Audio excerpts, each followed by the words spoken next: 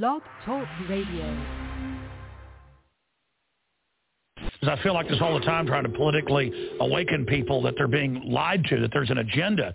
It's not left or right. It's, hey, there's mind control going on. The signal's broadcast 24 hours a day through all this media. Just become aware of it, and they'll say, there's nothing going on. And I want to say, put on these glasses or start chewing concrete.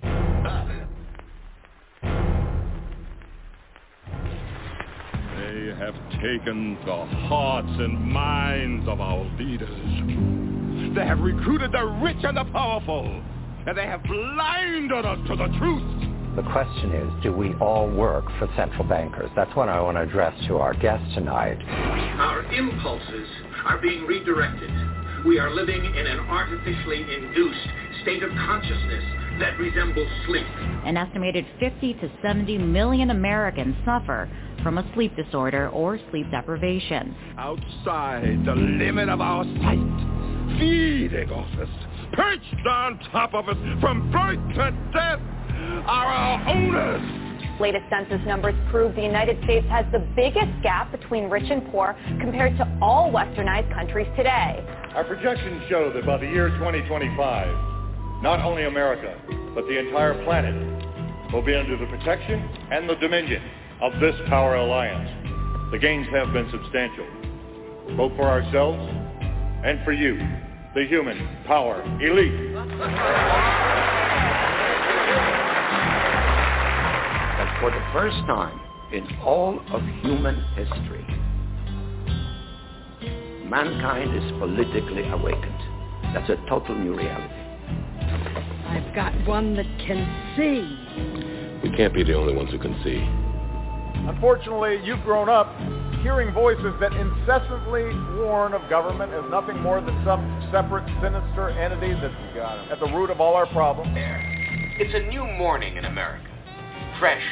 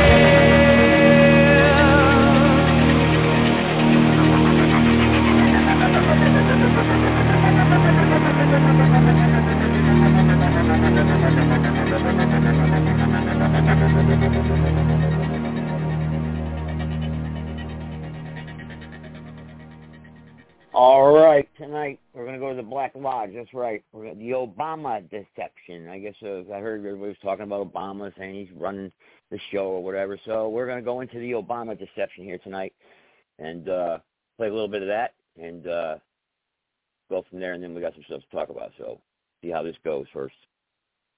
Hopefully it plays all right.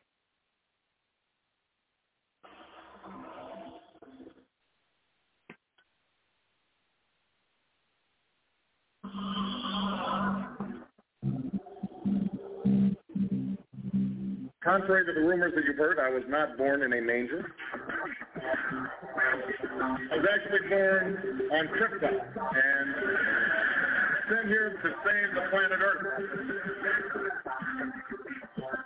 We cannot continue to rely only on our military in order to achieve the national security objectives that we set. Everybody from everything in 1825 will serve 3 months of basic training. We're going to have a civilian national.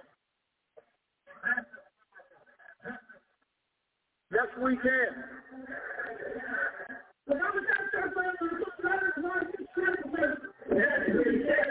Obama is a cool host. He works for Wall Street. He's an agent of finance capital. Where did you come up with the number $700 billion? Here's the Treasury spokeswoman's quote. It's not based on any particular data point. We just really wanted to come up with a really big number. The Democrats and Republicans who've opposed this plan, I say, step up to the plate. A few members were even told that there would be martial law in America if we voted no. Secretary Henry Paulson is no George Washington. I don't think anyone questions, Mr. Kashkari, that you're working hard. Our question is who you're working for. Obama pledged that he would resume the Security and Prosperity Partnership talks between Mexico and Canada that President Bush initiated. The old boss is starting to look a lot like the new boss. Robert Gates is going to remain on the job as Defense Secretary for at least a year. Plenty of sources knew about this meeting, told us and others that it was at Hillary Clinton's house, but clearly it wasn't. We've got to give them a stake in creating the kind of world order that I think all of us would like to see. We see you closing a recession so you can blow out the economy, you consolidate and bankruptcy. We know that you are enemies of free humanity, and we are here standing against your tyranny.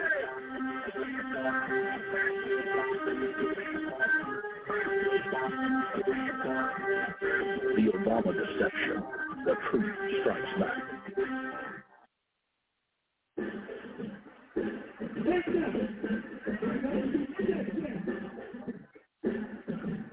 Barack is like the manager of Burger King. All presidents, including Bush. It's like this.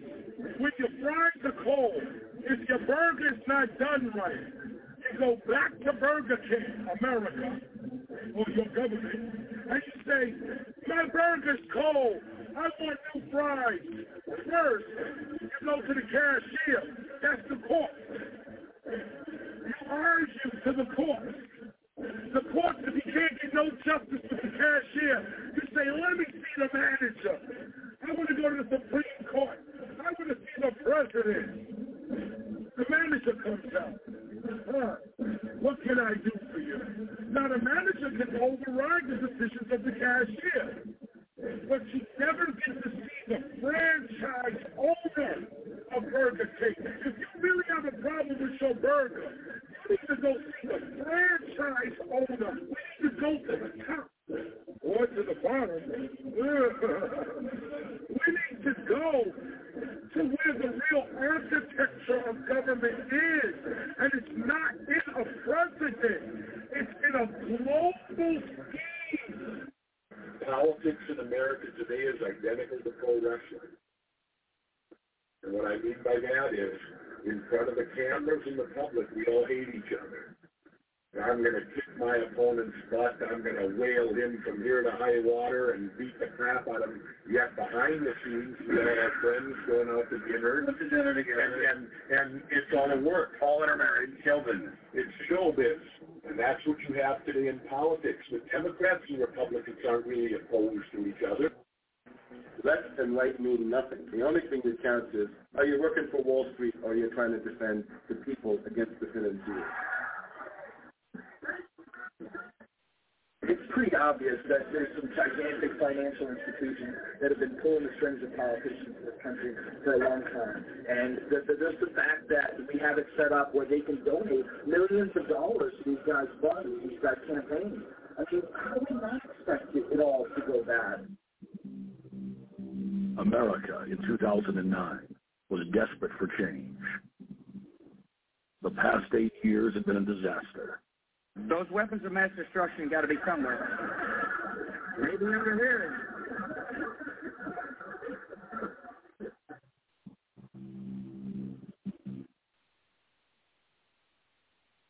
George W. Bush, who had claimed to be a conservative, had tripled the size of the federal government, shredded the Constitution, and destroyed the image of the United States worldwide. Nope, no weapons over there. Endless wars, over 1 million dead Iraqis, and more than 5,000 dead U.S. troops. The Patriot Act, warrantless domestic wiretapping and spying, the end of posse comitatus, the rise of the treasonous North American Union, a deepening recession sliding towards total economic collapse. These factors and other abuses have the American people in a state of panic for their future and the very existence of the United States. The elite were in trouble. The people were beginning to see through their facade, past their front man, and to the ruling elite behind the throne. For the first time in U.S. history, both parties were universally hated. Congress had a 9% approval rating. The globalist agenda had stalled. And then, onto the scene came a man who promised change we could all believe in. Barack H. Obama promised to end the war and bring our troops home fast. He pledged to uphold the Constitution and to stop the federal government from spying on the American people. Candidate Obama told American workers that he was going to get them out of NAFTA and GATT. And he's already breaking those promises. In this film, we will prove that Obama says one thing and does another, and that he works for the very same elite interest that Bush served, the very interest engineering the financial collapse and formation of a dictatorial world government. This film is not about left or right. It is nonpartisan. Our past documentary films are among some of the most damning indictments of George W. Bush and his administration that have ever been made. If humanity has any hope of effecting real change for the better, it will not come from the Madison Avenue false reality makers who have cast Barack Obama as the savior of the world. To alter our course from tyranny to liberty, to defeat the corrupt elite, we must get past the puppets and confront the real power structure of the planet. Now we can see a new world coming into view. A world in which there is a very real prospect of a new world order. Webster Griffin Tarpley is an accomplished geopolitical analyst and historian. Among his scholarly works are the unauthorized biographies of George Herbert Walker Bush and Barack Hussein Obama. Since Bush the elder made his speech at the United Nations back in September of 1990 talking about the New World Order, I think I've become confused about what's actually going on in the world. The New World Order is a more palatable name for the Anglo-American world empire. It's the planetary domination of London, New York, Washington over the rest of the world. It's hard to get people to join that or think they have a part in it if you call it the Anglo-American world empire. If you call it the New World Order, then people in India or someplace like that or the European Union might think, well, there's something in that for us too. But that's not what it is. It's the Anglo-American New World Order. It's really the old world order. It's the British Empire morphing into the American Empire. The U.S.-British world empire is what you're going to get. Combines of powerful men have always battled with each other over the levers of power. Gerald Celente is recognized as one of the world's foremost trends forecasters and is the founder of the Trends Research Institute. People that are knowledgeable know that the fight that this country has been waging since its inception is for the central bankers not to take over the country. And that's why people like Andrew Jackson were elected. And that's why people revere people like Thomas Jefferson and others.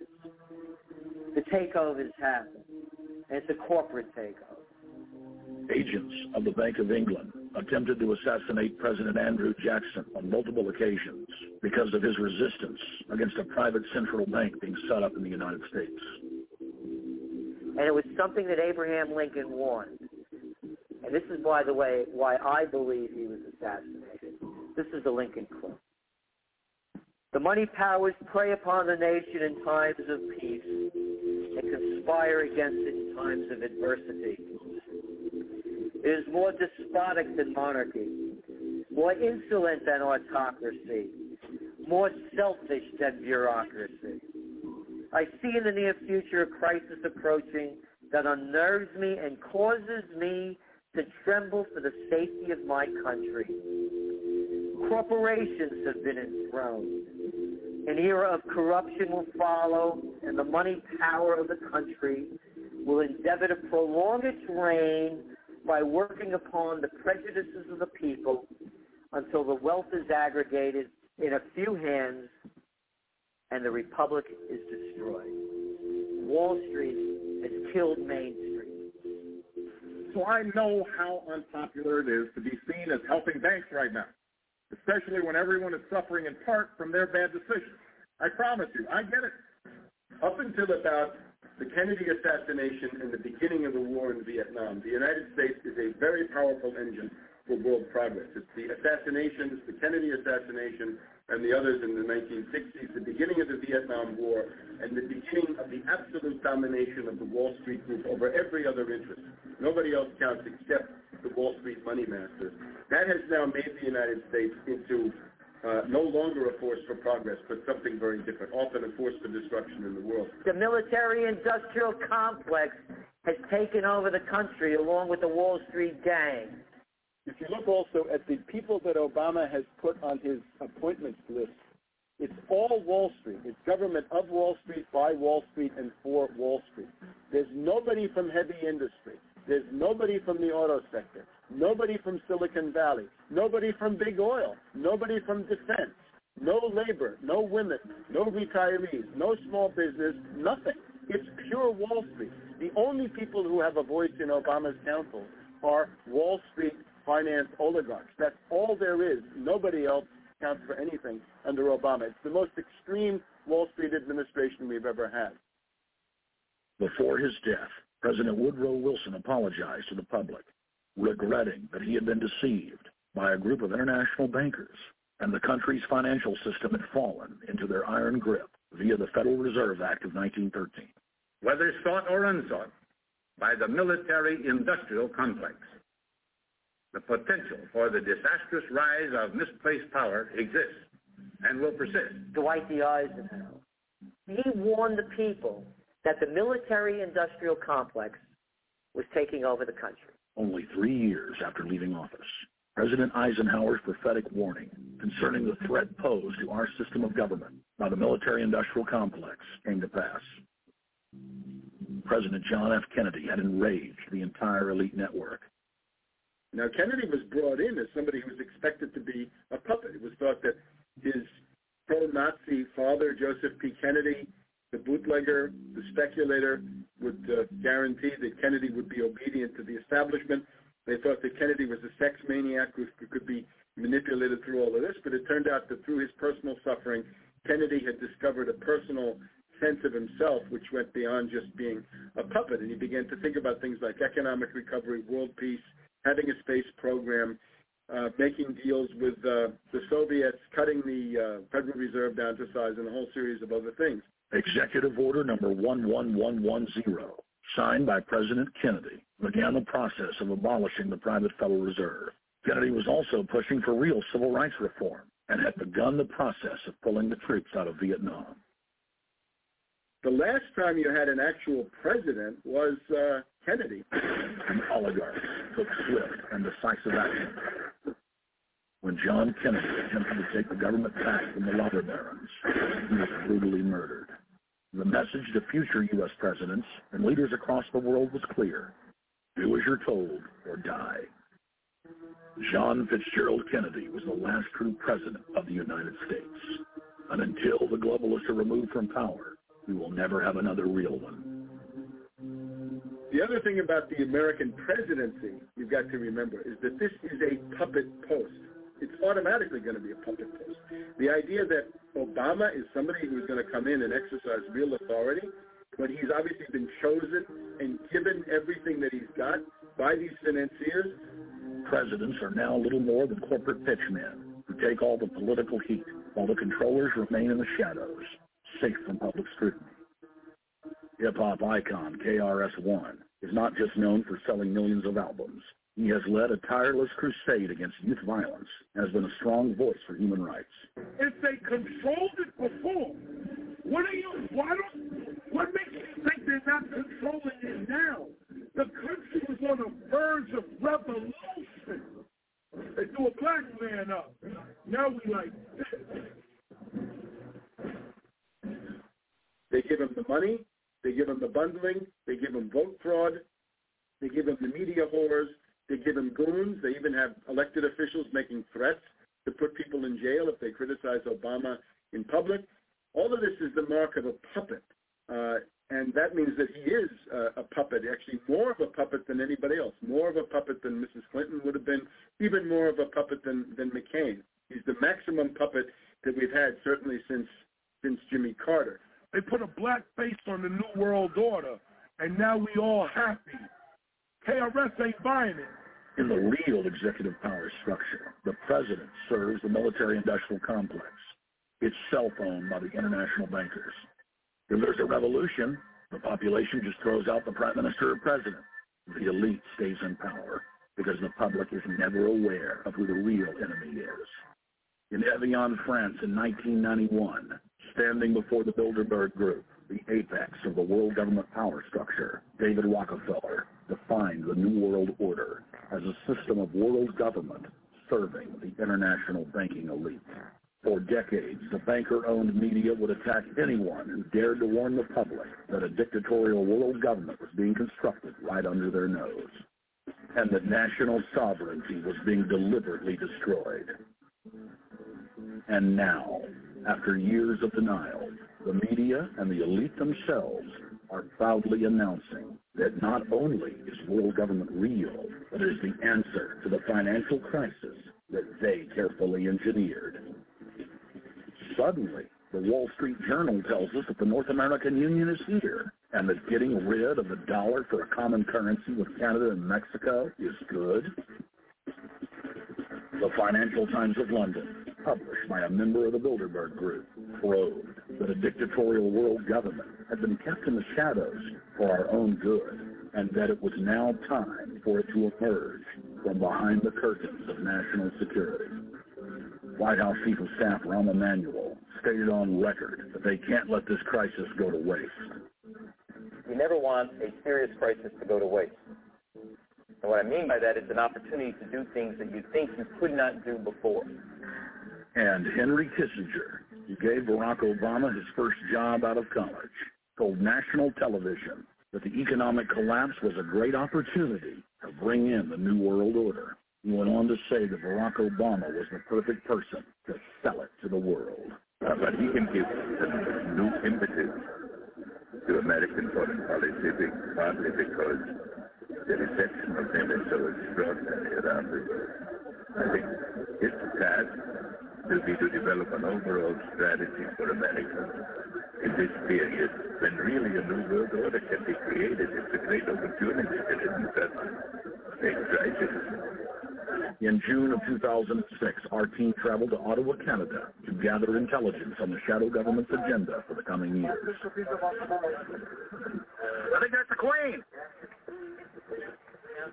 Investigative journalist and best-selling author Daniel Eskelin had been tracking the Bilderberg Group for more than 16 years.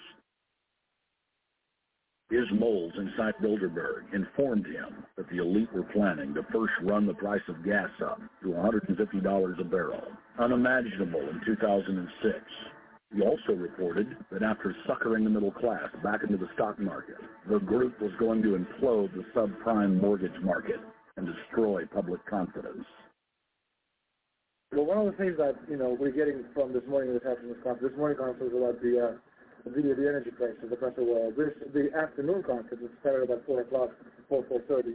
We were talking about, one of the American delegates, I wasn't told who exactly it was talking about the concern that the American citizens have had with the housing prices going down, so they're not investing that money. So what they needed to do is they needed to create the illusion that everything is going well. So what they're going to do over the next year and a half, is to bring the market back up to 1998, 1999 levels. They're going to get all the suckers to invest whatever little money they have left over. And that's when they're going to make the economy bottom drop out. They need to destroy the economy because as we're running out of oil, when people don't travel, at least that's what they're saying, when people don't travel, when people don't have money, they don't travel, they don't spend any money, which is going to waste a lot of oil and natural gas. That's the afternoon. How does this source, ballpark? So you have the sources. Well, actually, there's two people who are members of the Bilderberg Club. They're members of the Bilderberg Club for years and years and years. Have been going and participating in all the conversations. They've always been there, always. And last year, they said the oil price was going to go up to 150. At the time, it was 39. It went up to 76. Basically doubled. If it doubles again, it's going to be back to where it's been. Year after year, Estelin and other reporters like Jim Tucker are able to report on future events with stunning accuracy, all because they know the agenda of the Bilderberg Group. The Bilderberg Group sits at the top of the world power structure. 125 of the richest and most influential individuals on the globe make up its membership. From Istanbul, Turkey to Chantilly, Virginia, we have tracked the elusive Bilderberg Group. Bilderberg always insists on a media blackout. By June of 2008, we had already figured out that Barack Obama was the elite's puppet of choice. The national media claimed that during the weekend the Bilderberg Group was scheduled to meet, that Obama had speaking engagements set for Chicago and the Midwest. We knew better. In a classic bait and switch, the Obama campaign told the press corps to get on Obama's campaign plane and that Obama would join them on the flight to Chicago. Campaign staff then slammed the door shut. The fawning press had been shanghaied as Obama's campaign aircraft lifted off without Obama. Robert, why were we not told about this meeting with the like the board or strike? We were about to actually take off. Again, we had a desire, Senator Obama had a desire to meet. Others had a desire to meet with him tonight in a private way, and that's what we're doing. We set up these meetings. They're being done tonight. Again, if there's more than one meeting, if there's more than one person, I'm not going to get into all the details of the meeting. I don't know that I've got a ton more different answers for all of your questions. Obama wasn't going to Chicago. He had a meeting to attend, a secret meeting. Initially, it was believed that the secret meeting took place at Clinton's Washington, D.C. home. Obama's spokesman denied that, but won't confirm where the former rivals met. He also declined to comment on their topics of discussion. For a day and a half, the mainstream media engaged in a wild goose chase, trying to find out where Hillary and Obama had gone. 3 cover stories later, the corporate press had to admit they had no idea where the 2 candidates had gone. And to this day, Clinton and Obama aren't talking. Plenty of sources knew about this meeting, told us and others that it was at Hillary Clinton's house, but clearly it wasn't. In 2008, the trail led us to the Westfields Marriott Hotel, right outside Washington, D.C. We just flew into Washington, D.C. From Westfields Marriott. Tomorrow the hotel's closed. Throughout the week, into the weekend, the Bilderberg Group meeting. We're going to check in the night before. They're going to kick us out tomorrow. So we're going directly into the belly of the meeting. The hotel will be filled with at least 5 spy agencies. CIA, Defense Intelligence, Mossad, European Union Security. He checked into the Westfield's Marriott 48 hours before hotel guests were scheduled to be thrown out ahead of the annual meeting. The building was nestled in the heart of the military-industrial complex, with the National Reconnaissance Office and Raytheon just a stone's throw away.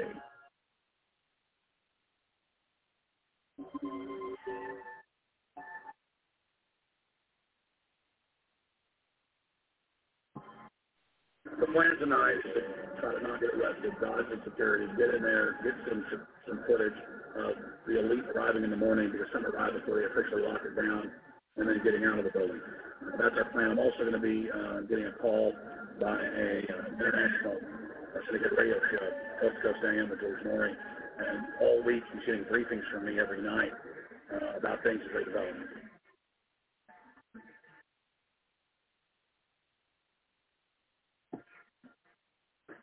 George, we're sitting here in the room. As the phone rings with your producer, Tom Downhouse, to put me on, the fire alarm goes off. So everybody is exiting the building. I know this is a setup. They timed it exactly when this happened. Open the door. I want them to hear the fire alarm. Open the door. I want people to hear this live to the 16 million people listening. George, did you hear that?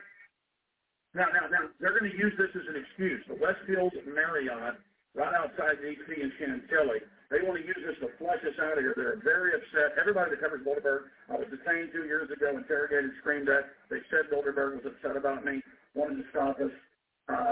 This is guaranteed. Everywhere we go, we're followed. We have another hotel across town that's a base operations that were there, questioning us, getting in our faces. We're being followed everywhere. I need everybody's support right now. I pray to God they don't try to set me up. They may have tried to concoct this in some way to say, look, they didn't leave during a fire drill or testing me knowing I would stay into the interview. But again, the moment the phone rang with Tom Danheiser, the moment the phone rang, the guys answered it, I'm standing there, the alarm goes off. It's going off right now. The guests are exiting the hotel out there. Of course, there's no fire. This is just absolutely insane. I noticed, too, that there was over 100 security people here today, but tonight we got back, and it was a total ghost town, and this is what's insane. We had a security guy walk up to us 30 minutes ago, about 25 minutes ago, before this happened. He said, what are you guys doing? We said, we're just walking around checking out the artwork in the hotel, which we actually were admiring it. We were also going around getting some footage. And they said, well, no cameras allowed. We said, fine. And then he said, yeah, we had somebody do a fire alarm a few weeks ago, and me and Rob, my camera guy, was going, why is he telling us about a fire alarm? I forgot that part, George. These bastards have done this. I don't know how. They're planning to try to set us up for something. But this is incredible. We are here in the middle of this right now, George.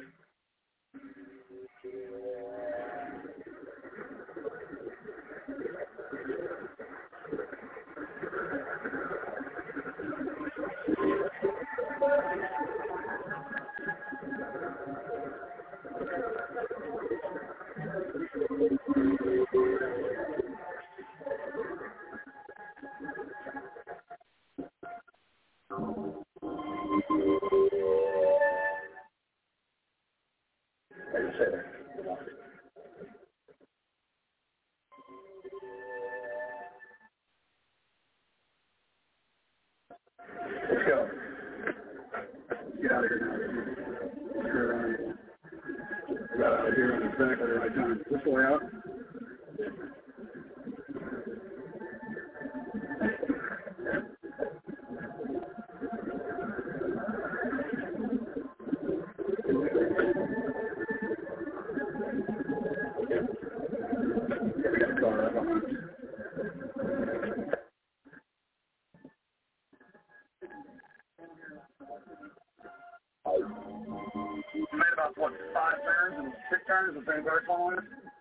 Now he's been following us into, he came out of Bilderberg, he came out of the Westfield. That's good. There he is. That's him over there in the blue car. Yeah.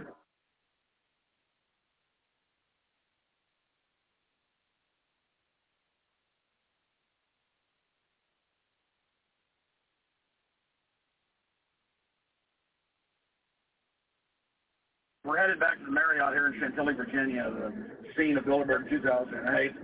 We successfully infiltrated the last day and a half inside, got out with some great stuff. We've been tailed, and now we're going back to cover the dignitaries, the elitists, as they arrive. And right now it's prime time for them to start arriving in the next 3 or 4 hours. We're taking about a 30-minute break. I'm sure we missed a few, but it doesn't matter. We've got scores of people that just organically are listeners, info warriors that are out here.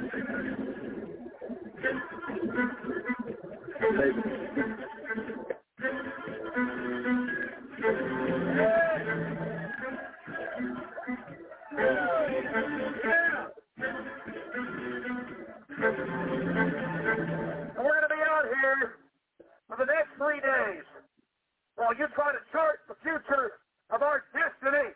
We're taking our destiny back. You're not our God, our masters.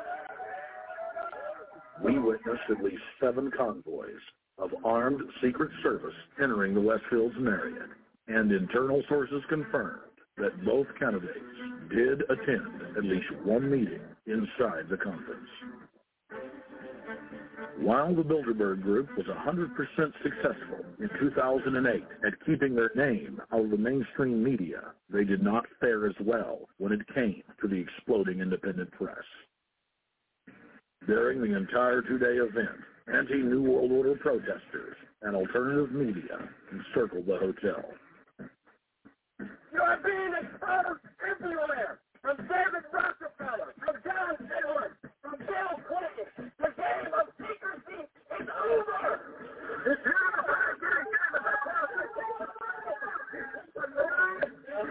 Vernacular, man. Vernacular's going down.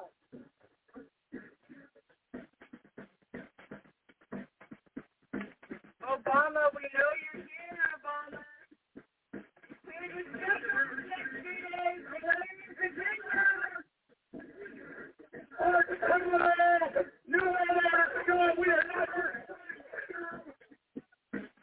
Brave Americans came from all over the United States and bullhorned the main conference hall at close range as the global power brokers schemed inside.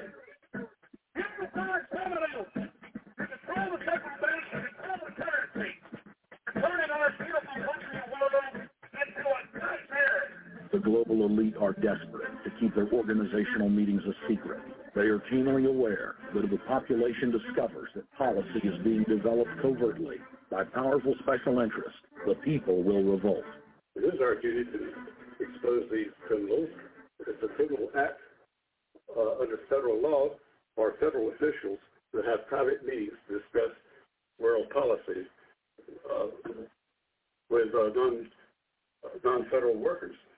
So everybody from the State Department, Treasury Department, White House, Defense Department, and others who show up, as they always do, they're committing a criminal act simply by being here to attend a secret meeting with officials from other countries to discuss U.S. policy in the world. So literally, it's a criminal act. And every newspaper, every broadcaster has a patriotic duty to expose these scum and the evil they project. The election primaries served as a great diversion, while the true future course of the nation was being set behind closed doors. Got, obviously, the Bilderberger Group, founded by the former Nazi Prince Bernhard of Holland. You've got the Trilateral Commission, founded by David Rockefeller's Zbigniew Brzezinski. They're the ones who ran the Carter administration. Everybody in the Carter administration, from Carter and Mondale and Volcker and Brzezinski, were all members of the Trilateral Commission. Founding member of rap sensation Public Enemy, Professor Griff, gave us his view of the Obama phenomenon. Barack Obama's been given a pass by the blue bloods. He's been given the okay by certain secret societies for them to let him in. I truly believe imperialism and fascism needs a facelift. And the facelift is going to have to be black. And the reason why I believe that is simply because I think they're trying to go into Africa, but they're already in Africa. But they want to totally control all the natural minerals that they're going to need to carry themselves into the 21st, 22nd, and 23rd century. You follow me? So I think they have to go through a phase of galvanizing the masses of dark-skinned people that truly believe that change needs to come, but the change that they're talking about is not necessarily change for the better as far as the masses of the people. It's probably a better change for them. It's not going to change for us, the little man on totem pole. and no one looks at the agenda. The only people who position themselves right, have the right tie on, have the right smile, repeats the slogan over and over and drives it home. The average American is just going to swallow the hook, line, and sinker, and we don't even know what the agenda is. Writing in his 1964 book, With No Apologies, Senator Barry Goldwater said, "The Trilateral Commission is intended to be the vehicle for multinational consolidation of the commercial and banking interests by seizing control of the political government of the United States. The Trilateral Commission represents a skillful, coordinated effort to seize control and consolidate the four centers of power: political, monetary, intellectual, and ecclesiastical. What the Trilateral Commission intends is to create a worldwide economic power superior to the political governments of the nation-states involved. As managers and creators of the system, they will rule the future." Bilderberg issues executive decisions and prime directives to its subdirectors for implementation. The Trilateral Commission takes the Bilderberg Group agenda and executes it through regional roundtable groups throughout Europe, Asia, and the Americas. The Council on Foreign Relations serves as the managing roundtable group in the United States sector. The Council on Foreign Relations has dominated every administration since the days of FDR. The way in which they make policy and rule is that they are a polycentric oligarchical system. You have to be a finance oligarch. Remember, this is not a society ruled by generals, not by priests, not by bureaucrats, not by demagogues, none of those, but by bankers. Bankers rule, and the bankers set up these institutions. They set up things modeled on the Royal Institute for International Affairs, Chatham House, and the Milner Round Table of the period right after the Boer War, so even before World War I. You had the British setting up these round tables, institutes with publications and conferences, and this is how they make policy. Upon Obama's inauguration, members of the Bilderberg Group, Trilateral Commission, and CFR flooded into every position of power in the executive branch, replacing Trilateral Commission and CFR members who previously filled the positions during the Bush administration. When you look at the U.S. ruling class, you'd have to say that they're a really pathetic bunch of failures and bunglers. They are a miserable excuse for a ruling class. And that's one of the big problems we have, is you go from Clinton to Bush to Obama. What stays the same is the ruling elite that gives these puppets the orders that they act on. And these orders are wrong-headed, let's say, to say the least. They're basically bankrupt. They're going to lead to the collapse of this civilization. What they're doing is using existence of the United States as a formerly powerful nation state to act out their Wall Street fantasies of world domination and maintaining their capital structures and maintaining their system of looting. And this can't be done. So the basic question is, they've hijacked our country, and you got to take it back from them. You've got to drive Wall Street out of the government, and at that point, you have a reasonable chance of getting back to prosperity and some kind of peace and order in international affairs. We had a chance to speak with economist and author George Humphrey.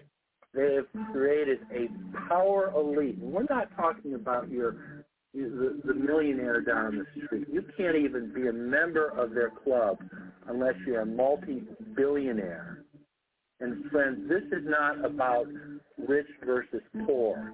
This is about a very, very small handful of the worst criminal element on this planet, manipulating and destroying the good people of this nation and of this world. About this Obama change.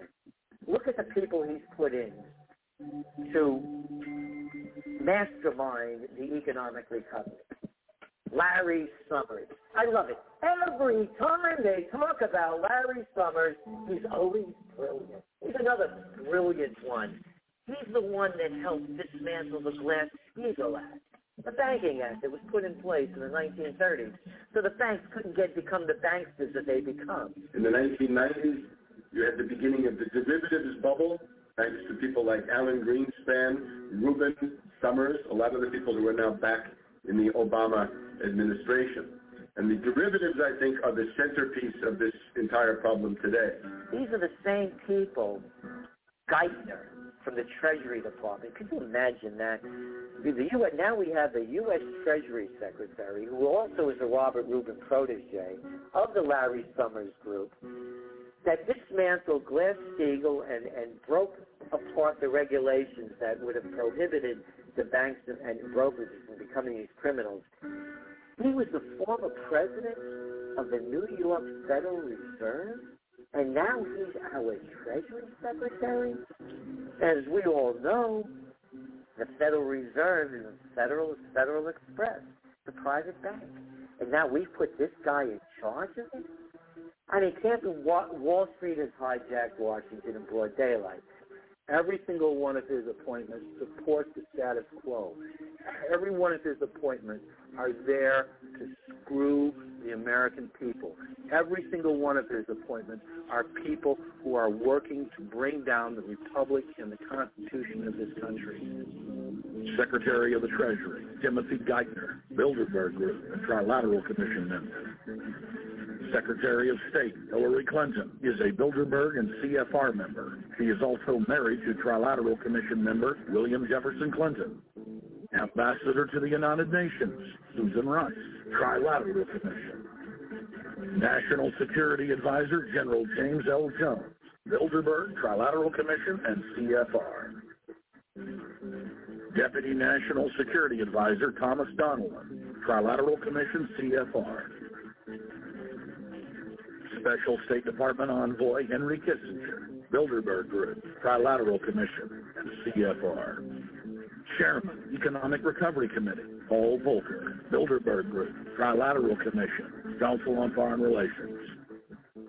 The Director of National Intelligence, Admiral Dennis C. Blair, Bilderberg Group, Trilateral Commission, CFR.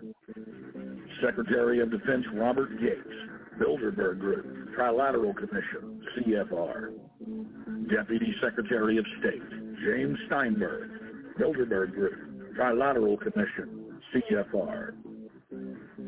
State Department Special Envoy, Richard Haas, Bilderberg Group, Trilateral Commission, and President of the CFR. Obama Presidential Advisor, Alan Greenspan, Bilderberg Group, Trilateral Commission, CFR. State Department Special Envoy, Richard C. Holbrooke, Bilderberg, Trilateral, CFR. And the list goes on and on. Even if Barack Obama were the most wonderful person in the world, he was groomed and brought to power by the global elite to carry out their agenda. Humanity must look past Obama and realize that presidents come and go, but the shadow government and their program of global enslavement continues. How could people be so stupid and gullible to believe a bunch of political people? The people who voted for Obama were trying to express, I think, first of all, something worthwhile. The hatred for Bush, Cheney, the neocons, the desire to punish the Republicans for their adventures, their police state, and their economic depression. The second question was on the economy. People felt that Bush was selling them down the river into a world depression. He is, of course, the new Herbert Hoover in that regard, so they were trying to get something different from that. The tragedy, of course, is, and this is really why Obama was groomed and prepared over a period of almost 30 years now, that Obama is there to frustrate and to deceive all of those hopes. Obama is a cruel hoax. He's a bogus sham. He's an absolute denial of everything that you'd expect from an American president. It is very disturbing to see well-meaning people falling for high-tech propaganda over and over again. It happened after 9/11. The American people en masse were swept into a mob psychology, irrationally throwing their common sense to the wind and doing whatever the administration told them to. The general public eventually caught on to the fact that George W. Bush was a deceitful thug and that the economy was in free fall. In the midst of it all, Barack Obama was there, speaking out against the abuse of the people at the hands of the establishment. With the election of Barack Obama, the world rejoiced that the United States was no longer in the hands of madmen. But unfortunately for humanity, this was another vicious fraud. I want to like the guy. He speaks gently. He's intelligent. He seems to be a man of peace. He is just as charismatic as they come. But you know what? Is that a tree is really, really measured by the quality of its fruit. And when you kind of put away all the flowery words, when you put away all the rhetoric, when you put away all the rock and roll music, what he does is what's important for the people of this country, starting with the truth. Obama is notoriously a liar. He promised that he would get out of Iraq, I think within 16 months at some point. We had Samantha Power telling the Scotsman that he wouldn't be bound by those promises, and sure enough, he's now not going to be bound by those promises. Obama pledged in hundreds of speeches and interviews that within 6 months of being elected, he was going to bring our troops home from Iraq. But after he was inaugurated, the story changed. Now he said that they would look at bringing some of the troops home in 16 months. 2 weeks later, his story had changed again. Now the administration would look at bringing the troops home in 23 months. Well, Obama's already fudging. Yeah, but since day one of this election, where he first said we're getting out, well, now it's a timetable, and now it's that. Because they're getting to it. They're understanding that, and he ain't going to be able to get them out because people more powerful than him got us in. When he first ran, remember he was going to take the troops out. I get in there, troops come home. Day one. There is no military solution in Iraq, and there never was. I will begin to remove our troops from Iraq immediately. And then that went to 16 months. And now he's going to add this saying another 30,000 or more troops to Afghanistan. Next, he sent 30,000 more Marines to Afghanistan, doubling the total number of forces in the crosshairs. Barack then announced that he was going to move missile systems into Eastern Europe to encircle Russia. But after all, what should we expect after he kept Bush's Secretary of Defense, Robert Gates? The outcome of this policy is if you're constantly meddling near the Russian borders with these fascist creeps, IMF NATO agents like Yushchenko of Ukraine or Saakashvili of Georgia or these Kaczynski twins in Poland or various collections of people in Latvia, Lithuania, Estonia, you're tied to these gangsters, and if they decide to start a war, that rapidly escalates into thermonuclear World War III. This is worse than the neocons. Bush and Cheney never got as far as Brzezinski, Soros, and the other people running Obama. Barack Obama swore that he would vote to repeal the Patriot Act, but then he voted for its reauthorization. Obama decried the Bush administration's illegal warrantless wiretapping of the American people. Then he voted to legalize it. Obama pledged that he would filibuster any attempt to give retroactive immunity to the telephone companies, the telecom companies, except he then turned around and voted for that bill. Most people don't know, for example, that he voted to reinstate the Patriot Act and more government wiretapping. Candidate Obama told desperate factory workers in speech after speech that he was going to renegotiate NAFTA and GATT to make it more fair for American workers. It is absolutely true that NAFTA was a mistake. But then his campaign was caught sending out memos to top corporate leaders, telling them not to worry and that it was just campaign rhetoric. We had Obama saying, I'm against free trade. I don't like NAFTA and all those free trade sellouts. We had Austin Goolsbee going to the Canadian diplomats and saying, don't mind him. He's just popping off. That's just election-era rhetoric. Doesn't mean anything. Presidential candidate Barack Obama was publicly criticizing the North American Free Trade Agreement in a bid for votes, but privately telling Canadian officials not to worry about it. He said that he was going to bring us peace in the Middle East. He said that he was going to bring us transparency and a balanced economy. He said that he was going to not have lobbyists. He said he was going to clean up government. He said he was going to work for the environment. Constantly. Everybody somewhere between the ages of 18 and 25 will serve 3 months of basic training and understanding in a kind of civil defense. Now, it doesn't always have to be service in uniform. One of the things that if you talk to our generals, they are desperate for is a civilian counterpart to our military forces. So is this compulsory then? Well, you have to, in a sense, it's required of everybody, 18 to 25, 3 months. And at some point at that point, you do it. Obviously, I'm not going to say it's perfect legislation. We'll work that process through. You could do it during a college summer. You could do it after high school. If you have a demagogue with a fanatical mass movement, a personality cultist, who is imposing the program of a group of extreme bankers and finance oligarchs, that's fascism. Obama's transition site, change.gov, proclaimed that middle school and high school students will be forced to serve the federal government. Fascism is gutter up, streets up, hooligans, thugs, fervently idealistic students, swarming adolescents, just the kind of thing you see around Obama. The way you get a population to enslave itself when the police and the army are no longer enough to do that. So I think that's if you're a left liberal, it's time to open your eyes to that. All young Americans between the ages of 18 and 24 will be conscripted into a paramilitary domestic security force. If Obama has his way, adults and seniors will also be forced into other forms of service for the betterment of the homeland. Number 3, disarming the American people. Obama operatives in the Congress have introduced more than 10 bills that would end the Second Amendment as we know it. H.R. 1022 would allow the new Attorney General Eric Holder the dictatorial power to ban any gun he wishes at will. In 2008, before the Supreme Court, in the D.C. gun ban case, District of Columbia versus Heller, Holder argued for the complete disarmament of the American people and that only the military should own firearms. H.R. 257 would ban all youth shooting sports, including YMCA and Youth Olympic shooting clubs. H.R. 45 would force all gun owners to undergo federal psychological screening, registration, and testing to keep their firearms.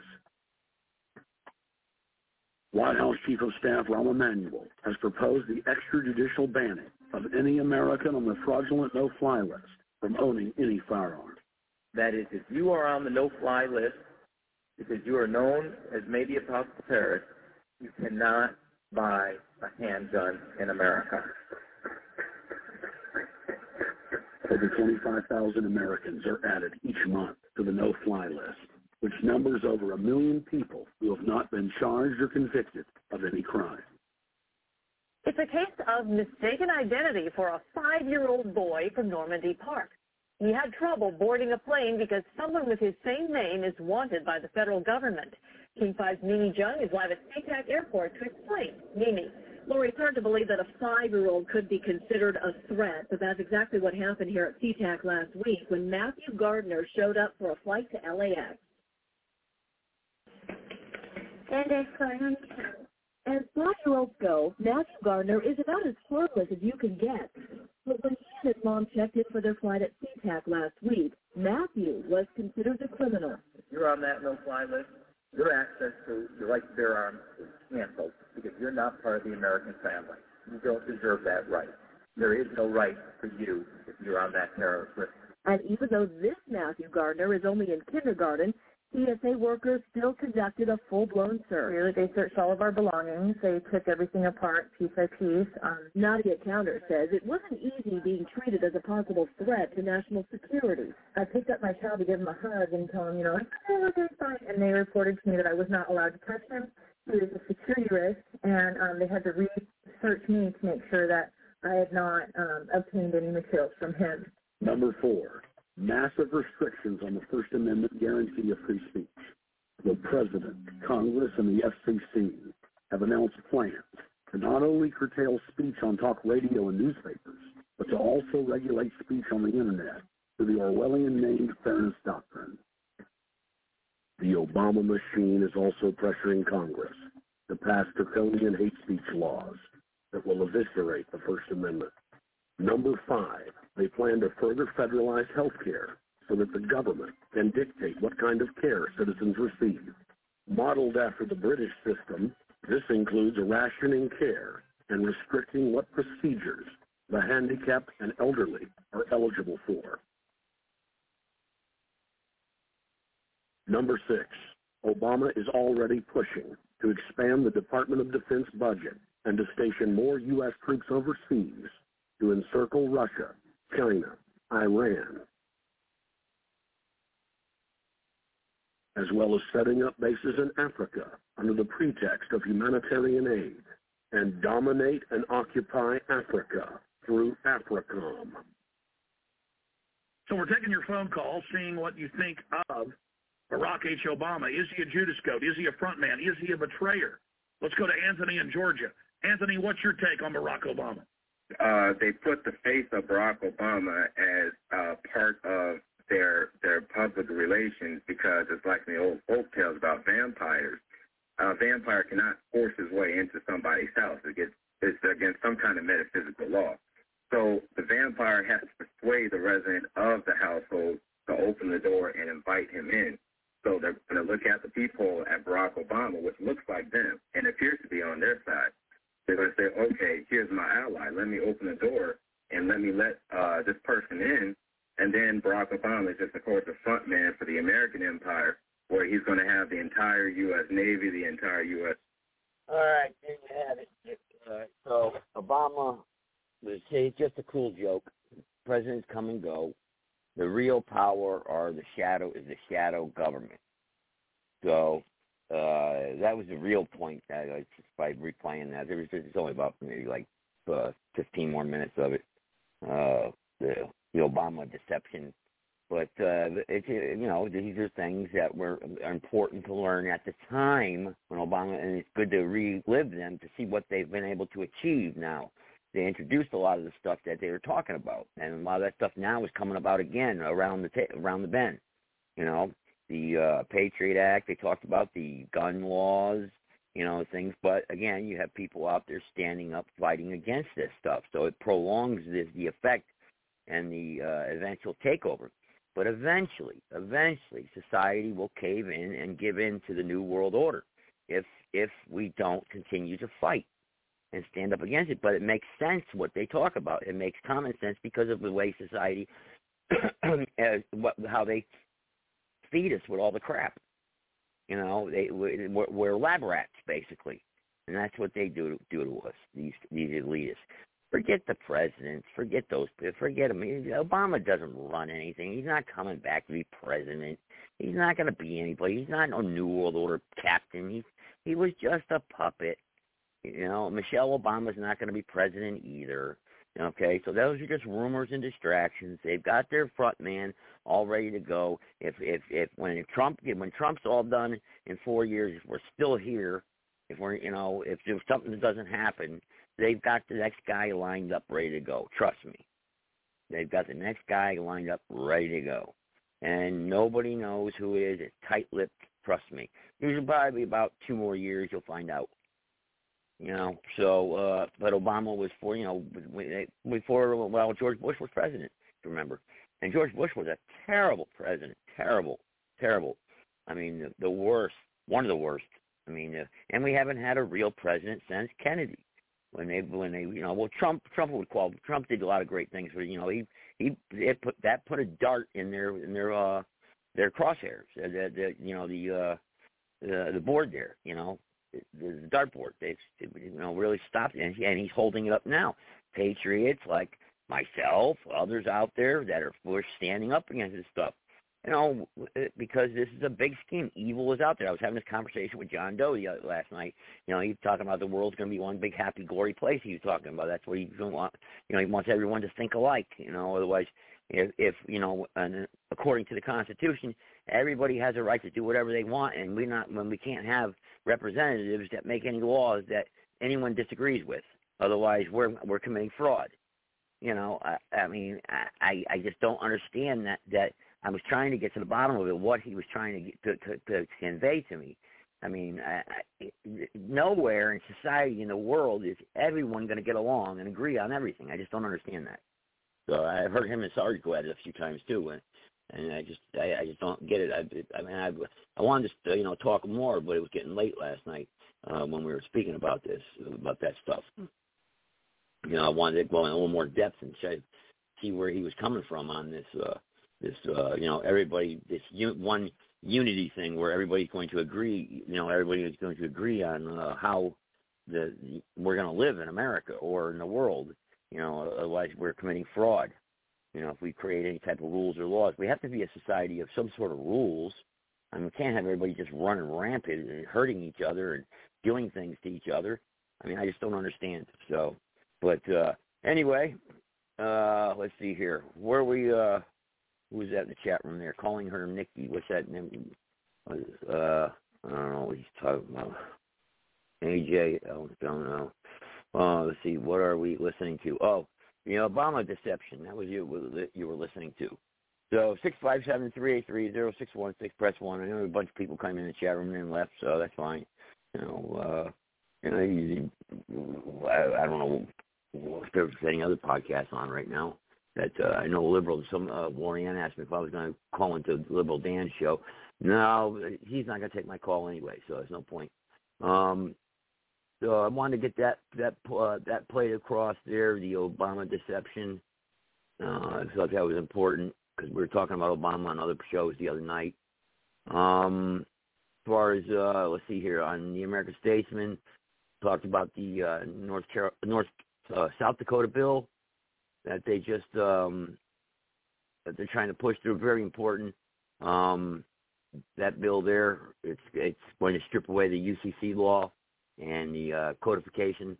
Let's see, it's good. It's House Bill 1199. So look that up. South Dakota Bill 1199 to repeal certain provisions of the Uniform Commercial Code. So I think that would be good. But that strips away for the bankers to seize your property when they crash the economy. So that's good information out there. Let me see what else I can talk about here real quick. There was one other thing here I wanted to mention. If anybody's got something they want to say, I know tonight's not my regular night, so I decided to do a show tonight. Throw that out there, so I wasn't going to have time to do all that tomorrow night. Check this one out real quick here. I want to check on the Texas thing, Texas border crisis. It's late to do these shows. When I do them late, I can't call anybody. That's what put them on the call anybody and do anything. Let me see. Chuck Schumer threatens America after his criminal border bill is rejected by Republican members of Congress. Okay, so that's done. So the border crisis is still going on then. Democrat plan for martial law in 2024 is revealed. So here you go. There it is right here. I guess they got the plan for martial law here. Let's see if we can get this up here. Democrat plan for martial law. Let's play this one. King Florida, go ahead and ask your question. Okay, so again, I was just asking about, the countless criminals and different America-hating sleeper cells that are, now being allowed into the country.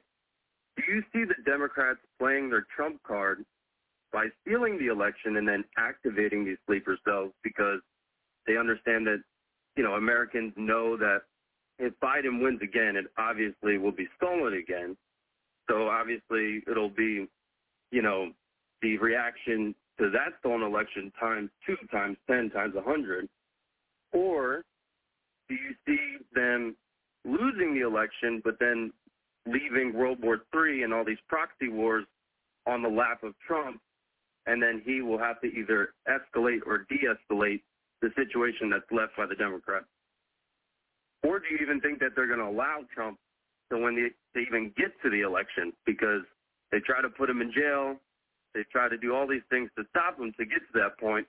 So now we see the collapse of the borders, sleeper cells, forming all around the country.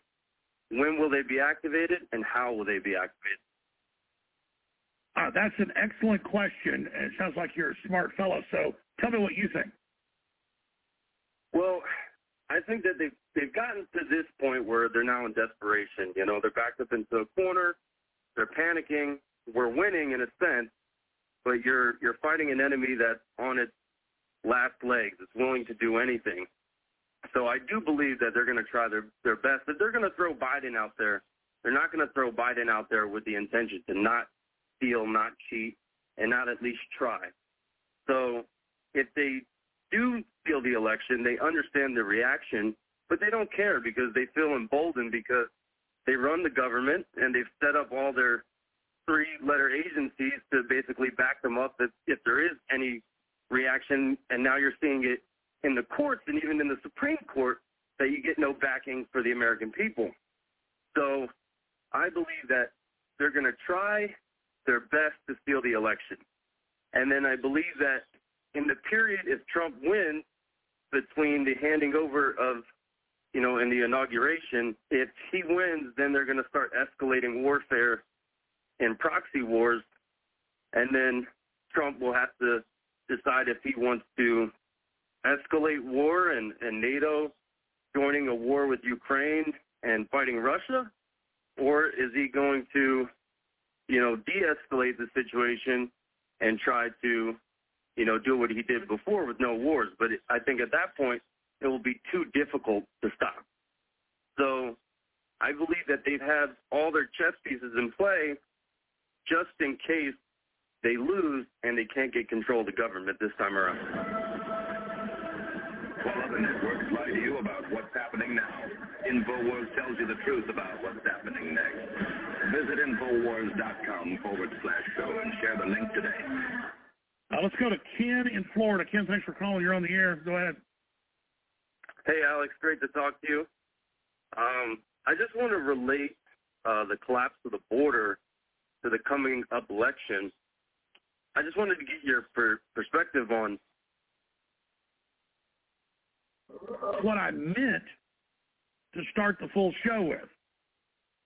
And then about 30 minutes before the show, I get a call from a lawyer, and I got to deal with a bunch of crap. I'm not complaining, and I'm like in the zone, ready to go. And I've got my notes that are actually in my office. Only 5 or 6 things I wrote. And the number one thing at the top was, how does Biden think they're going to get away with the open borders? What are they planning to do with the sleeper cells? And that's how God works. God wanted me to address this because I only decided like 10 minutes before the show, no guest. I said, just get rid of the guests. They're great, but get rid of them. I want to talk about this. This is so important. Then I get distracted. I don't cover it. And Ken in Florida brings it up. So, Ken, stay there. We're going to go to break. Come back and elaborate on what you're asking. Because obviously you're in the zeitgeist. The force is with you. The Holy Spirit's with you. You elaborate a few minutes on your important question, because you notice he was literally tracking everything I was thinking this morning, word for word. I'm like getting chills when we started talking, like, because I'm literally 30 minutes for the show. I've already gotten ready. I'm prepared. 40 minutes before, I'm literally saying a quick prayer. I'm saying, what's the most important topic? What do I do, God? This is meant to be covered. I will not get distracted. I will come back in 60 seconds, and I will cover it. Stay with us. All right, we're now in hour number 2, and if you just joined us, I went to a caller real quick before the break, Ken in Florida, and he had a question that was what I meant to come on the air with today. Because I have all these facts, all these stories, all these things, and I'll really be focused on it, really meditating on it, and I'll say, that's the key to cover. That's what we need to get ahead of. That's tomorrow's news today. And then I get on the air and I get all this news and I forget to get to it. But he really is asking the big question. So I'm going to let him ask it again and elaborate on it. Because if you understand this question and you understand the answer, then you've got the entire enemy battle plan. So I'm going to do my best after he asks the question. I think he's pretty smart with this question. He probably has the answer. I want his question and what he thinks. I don't want just his question to me like I'm the grand poobah. So we take calls, so we have guests. And then I'm going to give you my best dead reckoning on this. And this subject's so big, it actually gives me a headache. Because my brain's like, smoking when it comes to this. Because there's 10,000 points that go into this. And it's so hard to try to nail it. Because if you cover all the side issues, you don't nail it. But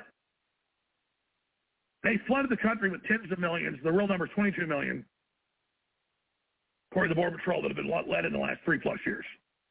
And these are brigades of military-age men from the Middle East, China, you name it.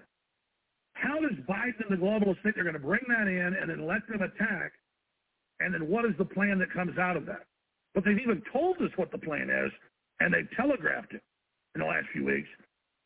2 weeks ago, they had former CIA directors, former secretaries of defense, and a bunch of the same spies that ran the soft coup against Trump the last 7 years, come out and tell us what they're going to do. So they tell us by what they're preparing, knowing what our response will be. So I'm going to try my best to nail this in a moment. But this is, I hope everybody's really like slowing down and taking notes and listening, because this is key. Ken in Florida, go ahead and ask your question. Okay, so again, so I was just asking about, the countless criminals in different America-hating sleeper cells that are, now being allowed into the country. Do you see the Democrats playing their trump card by stealing the election and then activating these sleeper cells, because they understand that, Americans know that if Biden wins again, it obviously will be stolen again. So obviously it'll be, the reaction to that stolen election times 2, times 10, times 100, or losing the election but then leaving World War III and all these proxy wars on the lap of Trump, and then he will have to either escalate or de-escalate the situation that's left by the Democrats. Or do you even think that they're going to allow Trump to when they even get to the election, because they try to put him in jail, they try to do all these things to stop him to get to that point. So now we see the collapse of the borders, sleeper cells, forming all around the country. When will they be activated, and how will they be activated? That's an excellent question, and it sounds like you're a smart fellow. So tell me what you think. Well, I think that they've gotten to this point where they're now in desperation. They're backed up into a corner. They're panicking. We're winning in a sense, but you're fighting an enemy that's on it, willing to do anything. So I do believe that they're going to try their best. If they're going to throw Biden out there, they're not going to throw Biden out there with the intention to not steal, not cheat, and not at least try. So if they do steal the election, they understand the reaction, but they don't care because they feel emboldened because they run the government and they've set up all their 3-letter agencies to basically back them up that if there is any reaction, and now you're seeing it in the courts and even in the Supreme Court, that you get no backing for the American people. So I believe that they're going to try their best to steal the election. And then I believe that in the period, if Trump wins, between the handing over of, in the inauguration, if he wins, then they're going to start escalating warfare and proxy wars, and then Trump will have to decide if he wants to escalate war and NATO joining a war with Ukraine and fighting Russia, or is he going to, de-escalate the situation and try to, do what he did before with no wars. But I think at that point, it will be too difficult to stop. So I believe that they'd have all their chess pieces in play just in case they lose and they can't get control of the government this time around. Well, Ken, I'm extremely impressed because you just said it better than I could. And so the answer is the globalists are at war with us. They have a lot of options, a lot of tracks they're going down. They haven't made a decision yet on what they're going to do. That's clear. They know they're in trouble. Nothing's working for them, but they're still not going to give up. They're going to double down. So I can't tell you what they're going to do because I'm sure of it. They're not exactly sure what they're going to do yet, but they're pre-programming and preparing all the options. But tell us about yourself. You're a really smart caller. What's your background? Just you doing research? What brought you to this? Because you're really nailing it right now. What we should all be talking about. We're in a globalist coup. America's waking up trying to reject it. They're planning on clamping down and getting total power.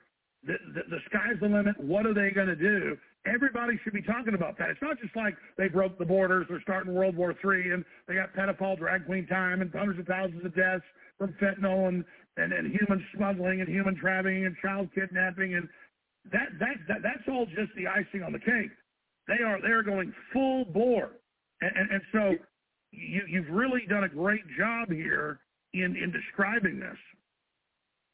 Yeah, so basically, I'm not going to lie, you were a great inspiration to me, years back when COVID was, first happening. I really didn't know anything about anything, and then I started doing a lot of research myself, and even for a little bit, I started my own podcast, but I got a little discouraged, and, life happens, and I wasn't able to do it any longer, but, the research was still there, and a lot of the, I guess the stars aligned, and you start to get these feelings and this vision of what's going to happen into the future. Well, that's right. Once you focus on the real world, like men can be experts on football or baseball, know everything about their team, but if men start focusing on the real world, most people can really figure it out and do great things. Thank you for the call. All right.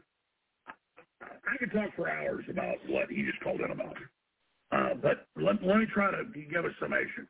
I'm sitting here this morning after doing all this research, all this preparation for hours, and I just think, what is the most important thing? And I think to myself, I say, how is Biden going to get away with 22 million illegals in the country, massive sleeper cells, and how are they going to use those and somehow not have the public know they're the ones behind it? Well, they're out saying they're against the open border now, and it's the Republicans' fault. Now, we all know that's a scam, and no one's buying it, not even Bill Maher. But you see their flim-flam. They think you have no memory. They think you have no attention span. But what you do now, because you had an attention span, you were just focused on the Grammys or the Emmys or the Oscars or football, stuff that doesn't matter. Now you're focused on the real world because you see the danger. That's when they lose their power. So here's how it's going down. They have a massive Islamic fifth column in this country. And the Democrat Party's in control of it through the funding of their leadership and right through the Iranians of the $6 billion Biden gave them and all the rest of it. That goes back to Obama and the Arab Spring. So that's the biggest thing is Islamic uprising. Then they're going to activate Black Lives Matter. That's why Black Lives Matter got discredited. But more than 15 cities have given them $10, $20, $30 million because the, quote, police were mean to them. No court cases, no proof. Well, they were burning down cities that the cops were bad, but they're recapitalizing their own Democratic Party destabilization squad. So they have the Islamists, they have the Black Lives Matter, vastly commanded by Antifa.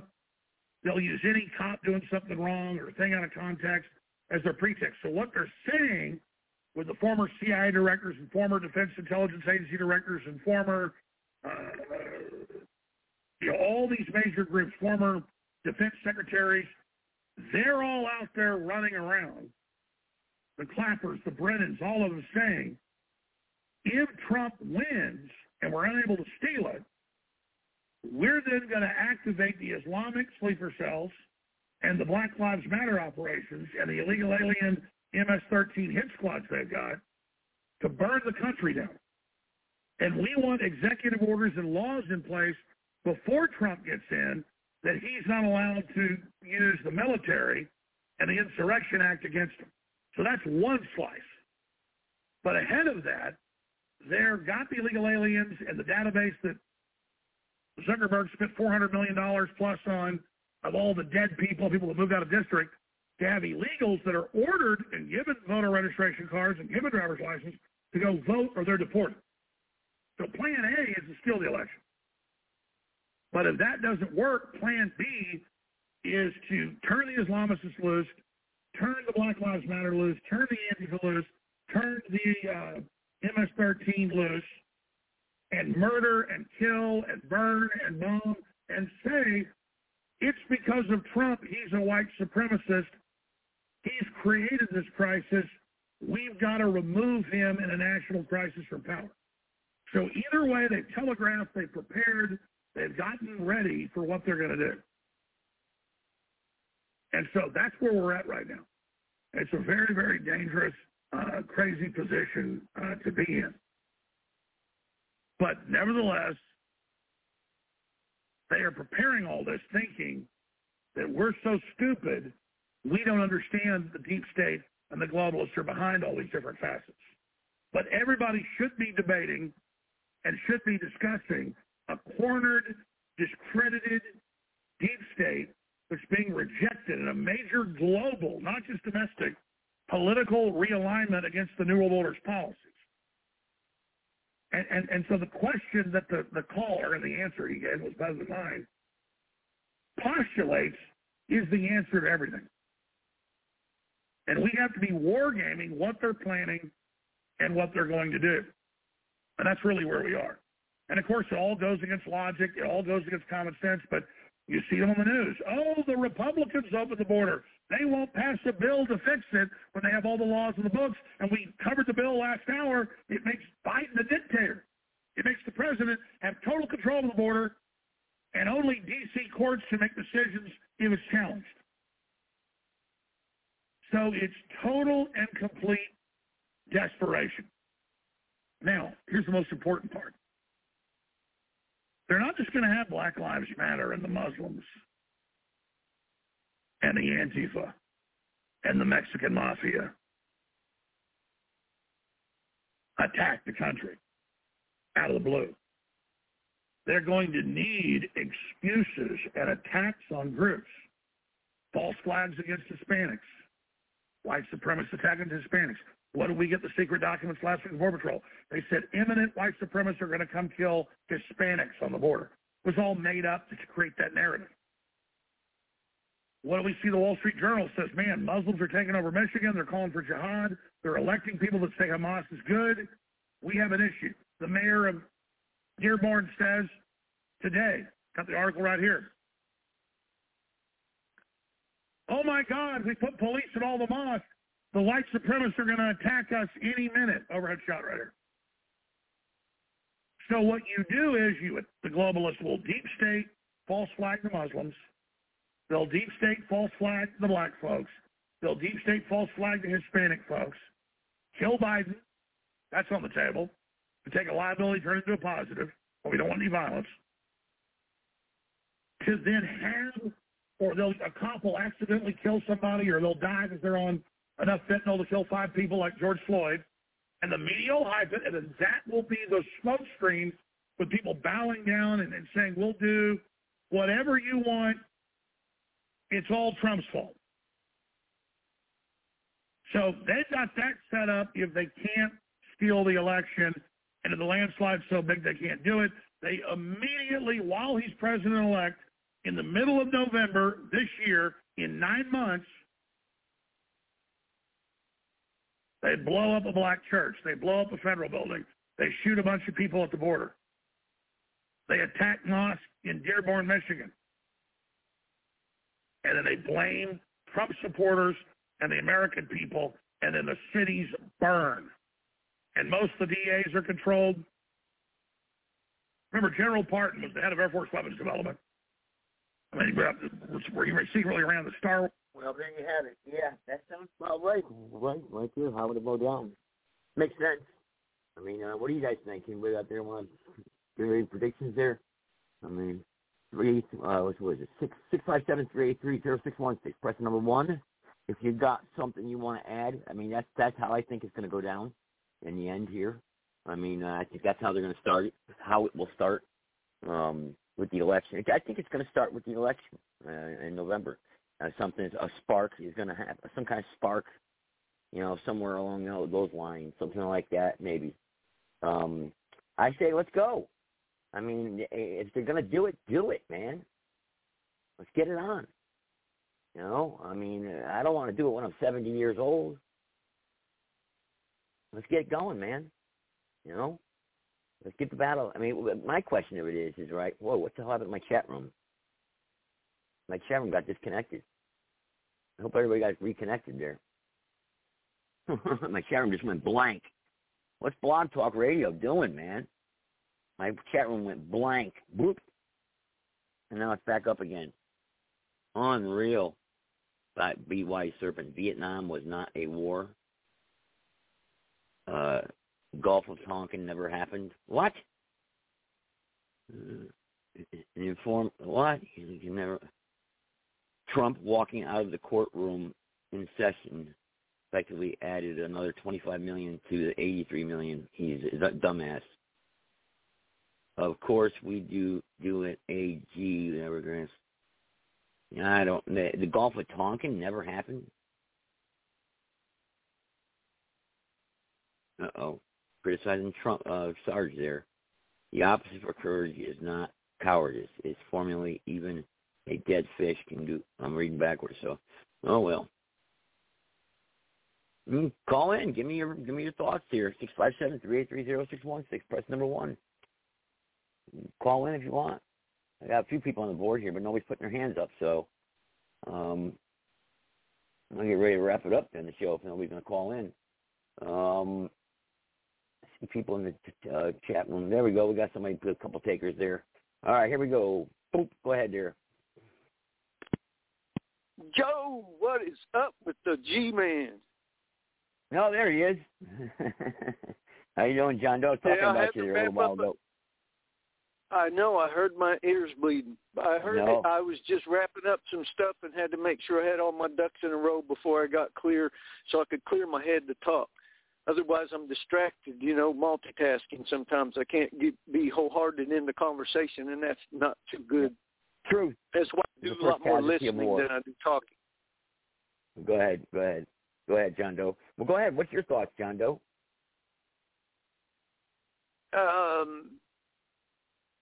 We're just going to continue to fight if we don't respect each other's right to discern for ourselves our own burdens, encumbrances, and obligations. I heard you debating with Sarge one night about the same thing, basically, what you and I were talking about. And last night, I just could not understand what you just think that I just couldn't understand where you were coming from. Are you mean that you're trying for that, for the world to be like that, a better place where we all get along, we all believe in the same thing, and we have a government that doesn't intrude on our any type of our rights, and we can self-govern any way we want? Is that what you're trying for, or because all I was saying is I just don't see that ever really happening. I just couldn't get where you were coming from on that angle.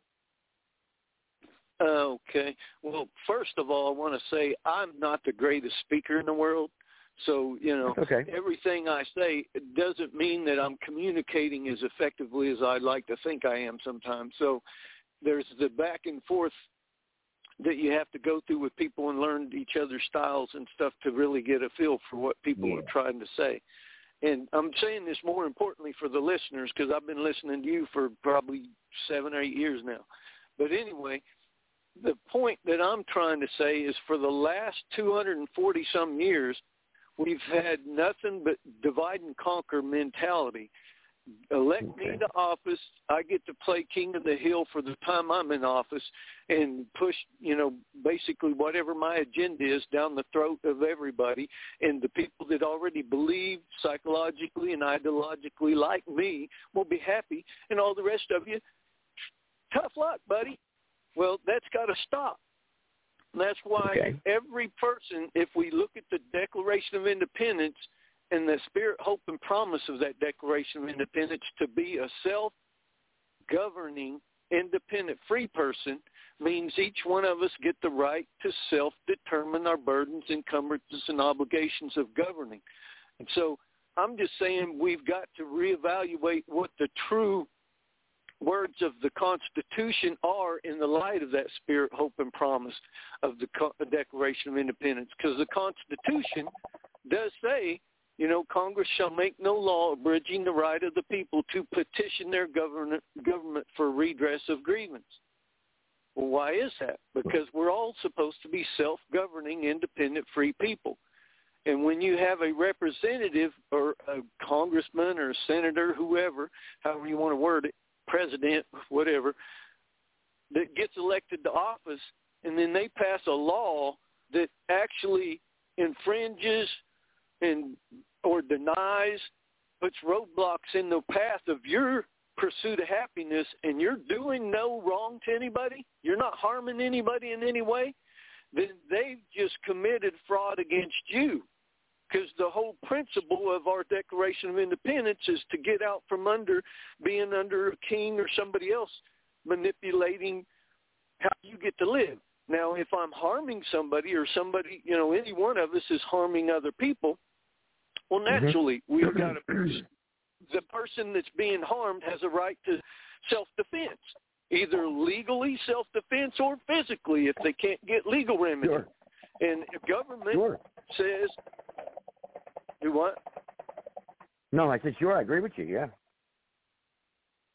So my point is instead of continuing to have these cycles of elections where it's just divide and conquer, and whoever gets elected gets to play king of the hill. If it's a Democrat this time, well, that Democrat administration gets to play king of the hill and beat us over the head trying to make us be in submission to their agenda. Or we respect the Declaration of Independence and the Constitution and make sure everybody, Article 2, Section 2, I think it is. I'd have to go look. But anyway, it says, citizens of each state shall be entitled to all privileges and immunities as citizens of the several states. So therefore, if we all have the same privileges and immunities per the United States Constitution, Article 2, Section 4, I believe, then each person has the same privileges and immunities, then the people who get elected to office to be our congressman or senator do not get to burden us with rules, laws, process, and procedures without our consent and treat us like a second or third class citizen. That's bullying, that's coercion, that's duress, that's extortion and exploitation. Those are all illegal. So therefore, when anybody gets trying to petition their government for redress of a grievance, and our congressmen and senators and president do not honor that redress when they can prove they're not doing any harm, but you guys are harming, or whoever's in office, they're harming the person's pursuit of happiness by infringement or abridgment or denying. Put it this way, the people who get into office, they're real quick in making sure they have a high-speed fast lane to their pursuit of happiness, golden parachute retirement plans, golden parachute medical plans, golden parachute connections with all of the movers and shakers of industry to make sure that they get what they want when they get out of office. You and I, we're lucky if we get to talk to them if we call them. We'll get an aide or a staffer or something, and if we do get to talk to them or even communicate with the aide or staffer, 9 times out of 10, they just ignore you. And or me, I can't speak for everybody, but me, and you never hear back from them, and you keep calling them, and you only get the staffer again, and then they might give the lip service to like, oh, yeah, that's right, blah, blah, blah. But then we go through the same cycle over and over again. And I'm like, it's stupid for the Democrats to get into power and then try to beat all the rest of society, whether it be third parties or Republicans, into submission to their agenda and basically committing fraud against not only you and me, since we're not Democrats, but it's fraud against our rule of law and the Constitution too. But nobody recognizes that for some reason, and I'm not the greatest communicator in the world, so I keep talking about it, but I'm not sure that I'm communicating effectively sometimes. I understand a little bit more. I understand where you're coming from, basically, on that point in perspective. And everybody's going to be able to be their own unique self unless their particular ideology, a.k.a. Islam or any particular faction or belief, ideology or belief system that decides that we're going to have rank and chain of custody, the chain of command, rank and file type systems. Article 1, Sections 9 and 10 says there's no title of nobility. So therefore, if they get into office and then dictate our burdens and encumbrances of rules, laws, process, and procedures of governing, then you're not self-governing. They're psychologically using you as a legislative slave, or all of the rest of us that don't get our will mutually and reciprocally enacted, codified, and ratified. We're all equal in governing, meaning that we all get to self-determine our independence and freedom based on deciding what our burdens, encumbrances, and obligations of governing are. Then they have to allow our will to be mutually and reciprocally enacted, codified, and ratified in all the rules. Otherwise, you're a second or third-class citizen. They're representing you like a pimp represents a prostitute. I got somebody in the chat room that's sending me a message. A comment about what, Jack Forsyth? What would you like me to comment on? What would you like me to comment on? So the link that you posted, the candidate The news story? So you want me to comment on fake news? Is that what you want me to comment on? Fake news? So you believe the news? You believe whatever they say? Oh, so if you believe whatever they say, then you're just a zombie out there believing the news. You believe whatever the news media tells you. I mean, then you've learned nothing from any of the podcasts that are on this network. Why is it fake? Because your president said so. How about that? You know, I mean, it's common sense. It's fake. It's fake news. Anybody with common sense knows that the news media is all pretty much fake. I asked you to comment. Tell me what is wrong. That is no defense. I don't have to defend myself. I'm not trying to defend anything right now. You asked me to comment on something. How can I comment on a lie? I mean, you know, how can I comment on a lie? You want me to comment on Santa Claus too? The Easter Bunny? And I don't know if you can see the chat room or not, John Doe, but you got the my voice is shaking. Oh yeah, what am I shaking about? I assure you, I'm winning in the polls here. I will win my election. So there's nothing you can do to troll me that's going to affect it. Who's going to attack me? Denning so-called Nazi beliefs is a good thing. That's what it would be. Wise Sermon says. The story is about you. You can't give a coherent defense. I don't have to defend myself. Why should I defend myself? Why should I defend myself at all against a lie, a fairy tale? You know? See, that's right. CNN only tells the truth, Jack Forsyth. So, I mean, if it was CNN, then, you know, I would have to... I'd have to defend myself then. I got somebody in the chat room that put one of my news articles up. That one of these things did about me. So because you are trying to be a public figure. No, I'm not trying to be a public figure. I'm already a public figure. I'm not trying to be a public figure. I already am a public figure. I'm trying to get elected to represent the people. Yeah, if I'm correct. Yeah. So, but, you know, I'm trying to represent the people in my district to restore our republic. Firstly, one must define what a Nazi entails. Yeah, exactly. So what is a Nazi? If I'm a conservative pro-constitutional person, how can I be a Nazi? That makes no sense. A national socialist wants government in control. Right? It doesn't want it. It wants more government. It wants all government in total control of your everyday lives. Nazi is not what you were taught. Nazi is not what you were taught. Okay, so your argument is all news is fake. Most of the news media out there is fake. Yes, it is. I know they're fake because they did a story about me that was untrue. That's how come I could say they're fake. Let me bring on 907 to the conversation here. If he can see what's in the chat room. Go ahead, 907. Oh, man, I really just called in right now just to listen to it till you keep on going. You know, you had a good roll going. But, yeah, you know, well, I'm arguing with the chat room.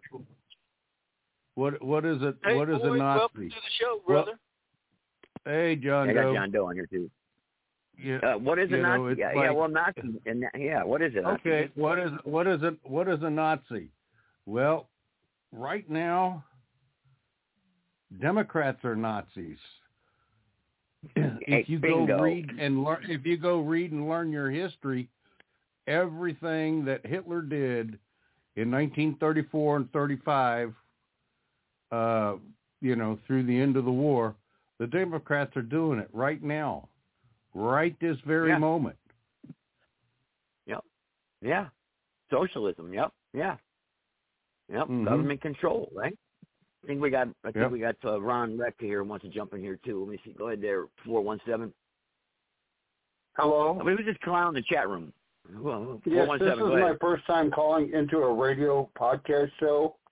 I hope I sound okay to you all. Okay. You know, the news networks that you all were speaking of, they tell nothing but the truth because they know they're smarter than us. I mean, I'm not that smart of a person, and everything they tell me is true. Donald Trump is really a bad guy. He's causing all these problems with these people coming across that border down there in, I guess, Texas. You know, he's really, the orange man is bad. Bad orange man. Hang on, this guy in the chat room. Hang on. No, I did not use any rate. That was a post from a newspaper article. Someone else used that. That is a newspaper clipping. That is that post. I never wrote that post. So you're wrong there. And what's wrong with Aryan purpose? What's wrong with being proud of being Aryan? What's wrong with that? That's racist for being proud? That's white supremacist? That's what the Marxist, communist, woke people want people to think and believe. That's Nazi Germany right there, okay? No. Being proud and being white is not racist. If you say, well, he just said, yep, so he believes that that's white, being white and proud is racist. So that's a complete asinine idiot there in the chat room. That's a moonbat right there. So that's are one you of the people saying enemies in our country. Are you saying I'm a racist because I'm white privileged? You're a racist. Yeah, yep, but you're I'm racist. I'm white privileged. I'm twice. I'm a double dose of fucking whiteness. I'm so fucking white. I put a light bulb in shade. Joe Gibson. White is a color. You know, and if I'm on the right station, I hope that to preach the words of the ignorant, stupid, and retarded. In the other show I would never go on to is that Crazy Nation Radio. That guy is fucking nuts. Don't listen to him either. Don't go on his show. Stay the fuck away from him. He will misdirect you completely. Along with this show here, they're all the same. Look here. Like I said, the Orange Man is bad. But this Jack Foreskin, is that who this guy is? Jack Foreskin, yeah. Yeah, Jack Foreskin. Yeah, okay, well, Jack, you're fucking retarded. I know you're a fucking troll because you're stupid. Aryan is originally given to the people who were said to speak the archaic Indo-European language and who were taught to have settled in prehistoric times in ancient Iran. Yes, there were white people there. Yes, they're they just were labels. Yes. They're name labels, man. That's all they are. Labels. Yeah. They The word they don't even know what Aryan means. Yeah. But it's okay. I mean, it doesn't matter. They don't know history. That's okay. Right. I mean, everyone can learn. Right. Nordic. Okay, what's wrong with Nordic? Aryan. Nothing's wrong with that. Nothing. If you're from a European descent person, you don't have to be ashamed of yourself. You don't have to apologize for anything. You've done nothing wrong. Being born white-skinned, having a light-colored skin or whatever. Actually, you ain't got a fucking choice in that matter either. Do you get the choice? It's not like I had a choice. You get to choose. It's like, you get to change your sex, so you get that fucking choice. You don't want your tallywhacker, get it cut off. You don't want a pussy, get one snatched on you. However you want to go, because that's how fucking stupid people are. And the thing about that too with me, I personally think that's some bullshit. That is a fucked up thing that is simply goddamn brainwashing. These kids don't even know what the fuck sex even is yet. They haven't even went to puberty. And they want to give these kids puberty blockers without even their parents' fucking permission? This is some bad shit. Another thing, all these motherfuckers come across this goddamn border. What does that make Joe Biden? Don't that make some of you in Africa? He says Aryans are Persians.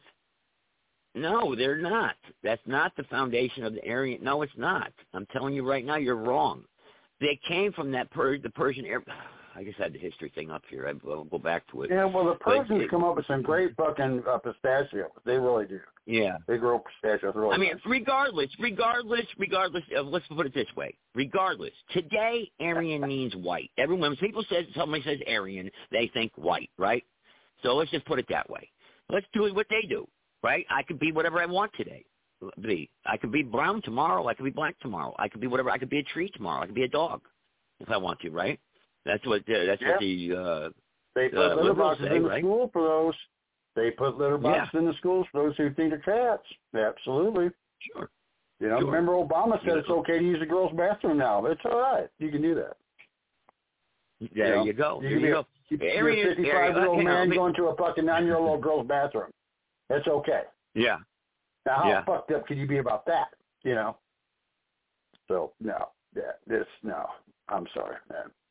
The Aryans were actually conquered by the Muslims, though. They were conquered by the Muslims, though, at that time. So, and then there was non-Aryans, but the Aryan became associated with especially with light-skinned Caucasian superiority after Western European scholars began translating. The Sanskrit text better double check on that statement that the Aryans were conquered by the Muslims. It says right here. Well, that's what it says. It says in the 19th century that the Persians, known as the Iranians, from Aryans to distinguish themselves from their Muslims, Arabs, conquerors in the 7th. Oh, they actually conquered them in the 7th century. That's what they says, that they conquered them. But that was the group that was in the Persia area. They're saying they were conquered. It was a conquest of Persia, actually. That's what they're saying. Yeah, well, there was a lot of wars in that time. I mean, the bottom line is this. Aryan means white, Caucasian. You're a Caucasian. That's what it means. Anglo-Welsh, well, it says Anglo-Welsh. That's what it means. That's what another popular term for it back then. So that's what it says. Now, look at the Sicilians. Where do they come from? Obviously, what was it? Hannibal, right? Hannibal conquered southern Italy.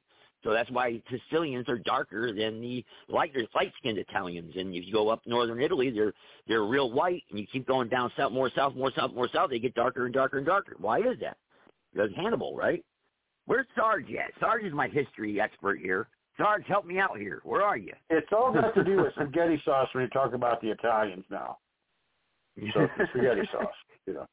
The sauce, yeah, not the noodles. Noodles no, not the noodles. It's the marinara. Jeff Sarge is here right here. Think of the marinara, not the ketchup, not by Brooks. Yeah, I got a private caller and 323. Hello, Joe. Now, Joe, correct me if I'm wrong, but the one thing I know really bristles most Iranians when you call them Arab or anything other than Caucasian. Now, I suppose that you could test a lot of Iranians and found they probably have some ancestors that might be traced to sub-Saharan Africa even, or certainly the Mongols or others. But I think it's still safe to say that most Iranians probably fall in the neighborhood of being Caucasian, at least as much as Elizabeth Warren is. Wouldn't you say? Yeah, well, there you go. Hold on. How about and I know for a fact they really don't like being called Arab. I mean, you want to get an Iranian angry, just refer to him as being an Arab. That would definitely offend somebody. Hang on, Joe. Go ahead, Joe. I'm an Iranian, Swedish, Muslim, black Trump today. Tomorrow, I don't know. And I noticed some of this criticism of you, Joe. I mean, for instance, they say one of the criticisms is that you shared a link to the national NSM's manifesto, and I remember we had a lot of discussions about things, and I argued with them about some things Hitler said in Mein Kampf. So I was different with one of the callers. And I posted a link to Mein Kampf to say, no, Hitler didn't say that. This is what he wrote in Mein Kampf. And I posted a link to it to prove my point. What, does that make me a Nazi? I guess so. I don't know. Yeah, probably so. I mean, I'm just saying. Yeah, I'm just saying. He says a lot of things that, unless you take it in the context in which it was made, you can get a very misleading picture of the simple, basic truth. Because, yes, I posted a link to Adolf Hitler's Mein Kampf. But I didn't post it as though I was in favor of anything he said. I said, no. Exactly. One caller said he wrote this. I said, no, he didn't write that. This is what he wrote. Here's a link to Mein Kampf. Look for yourself. I know. There's a guy on the phone right now. Come down to Florida. You're a bona fide Nazi. Hang on. I got a guy down. I got one of my former employees on I see him on the phone right now. Am I a neo-Nazi? Well, he's not. He didn't put his hand up yet. But he worked for me for about, what, how many years Florida? I think he's down there in Florida. If you can hear me. I think he worked for me for about 16 years. I feel sorry for him. Yeah, that poor guy. Oh, yeah, I gave him help. Sad motherfucker, 16 years. Yeah, he needs help. Psychiatric help. But get Dr. Phil on the line. Well, don't anybody hang up, because if you hang up, you can't get back in, because we're going into overtime. That's right. That's right. But New Smyrna Beach, Florida, if you press 1, you can get on here. I got people in the chat room calling me a neo-Nazi. Am I a neo-Nazi? I think that's the funniest Adolf thing Hitler's in the world. Didn't I have black guys working for me? Adolf Hitler's love child. Hey, Joe. Yeah. Joe, we can end this very quickly. Because go ahead. These pussies in the chat room won't call in to defend their statements here with facts or anything. Yeah. So matter of fact, he just booked out of the chat room. Why don't we just change the fucking subject? There because you go. They just Good trolled idea. us. They just trolled us, and you guys were so fucking good at trolling that you should you should get trolled right up the ass. So I love they did. I love them. I kind of like that. With that BY Serpent was just getting Sarge pissed off. I was reading all of them going back and forth there for a while, but that Jack Jerkoff there, that one there, he follows me around everywhere. Jack Jerkoff. Yeah. So. Jack Foreskin. Yeah, Jack Foreskin. He's the number one fan. I showed you. It could be. How you could be the it? Republican caucus. You never know. By the way, guys, check this out. My opponent, right? We got the financial records of him actually being paid off and paid and funded by the people sponsoring the gambling and casino. After he denied it and did not disclose it in his financial records, which is against the law, by the way. Got him. Yep. Perfect. Got him. Perfect. Yep. So the media is being it's going to be submitted to the media tomorrow morning. Now all you have to do is get the word out. Yeah, hopefully the media will report on it. We got them flat out to lie, man. Flat out lying. Don't worry. Hey, Joe. Excuse me. Don't worry about the media on that reporting on it. You just take it out there. You got the proof in your pocket. Just take it out there, and you just start hollering and yelling and screaming at the top of your lungs, so everybody can hear you. And sure as shit, the media will start to take it up. Yeah, I'll be mailing it to people, doing mails and posting. I'm doing direct mail too right now, so where I'm typing personal letters to people, just telling them where I stand and what I believe in. And of course my picture, put a postcard in there and stuff like that. So direct mail. I got signs posted up. I went out last week and walked downtown Reedsville and went to like 20 of the businesses in downtown Reedsville, and for the most part they're pretty receptive. There was a lot of liberals down there actually, so a lot of liberal-owned businesses, small business owners. I was shocked. What did you do? Did you go door to door? Huh? What did you do? Did you go door to door in the businesses? How'd you spread door the to word? Door to door. Yeah, okay. I walked into the business, told them, "Hey, how you doing? I'm running for public office, district, And found in, they told me, I'm a Democrat, so, and stuff like that. So, but, the ones that were Democrats obviously aren't going to vote for me. They can't vote for me anyway because that's a primary. So it's kind of like a waste of time then, But I still listen to them and hear what they had to say. They can if they change their party. Yeah, I'm not. Well, don't you have to do that in a certain time period though? I thought that you have to do it within like 30 days. Well, Joe, that depends on what North Carolina law says. Okay. Yes. That's all I'm saying. Anybody here from Florida? If I got anybody else down here from Florida, I got somebody who I know, right? Just for your opinion, check this out. Somebody borrowed his car. Okay, it was a female. He borrowed his car and got pulled over and had a warrant out for her arrest. Sorry, you're an ex-police officer. Well, there you go. Let me ask you on this opinion here. He borrowed his car, got pulled over, and she had a warrant out for her arrest. So the cop obviously took her to jail, impounded my friend's car, and now my friend has like an $800 towing bill. How can he get his car back? It wasn't his fault. The car was registered and everything to his name. She took it without his permission. So should he be responsible for the impound charges? Sarge? Well, I thought he was there. Sarge, you still there? Well, I don't know. Should he be responsible? Hey, I'm sorry. I always got to find the mute button because I mute myself to make sure no extraneous noise comes through. But look, the reason they impound the car is to secure the car. Okay, that's the reason they impound the car. To secure it, so ostensibly it won't get stolen. In my experience, when you impounded in cars in Chicago, police found half of what was on the car be missing when somebody came to pick it up. to stay there more than 3 days. But anyway, Yeah. that's the idea. They're actually trying to indemnify the department against anything that happens to your car because it's now in their custody when they remove the driver from it. Now, the problem is they have these exorbitant fees for storage. That's the problem. Yes. It's not supposed to be punitive against you. They just have these excessively high amounts to impound your car. Now, here's what you can do and what people who have their cars impounded with it. You got to go sue the city to get your money back. But unless you do it pro se, it ain't going to be worth the money for just $800. Yeah. So what does he got to do to get his car back? I mean, it's $800 bill he owes right now, and you're going to auction it off. What state is it in? 'Cause I don't know what the procedures are for the state yet. Florida. I'm about to make a small claim against the city for the impound fee, but it's going to be a tall hill to climb. I'm telling you that right now.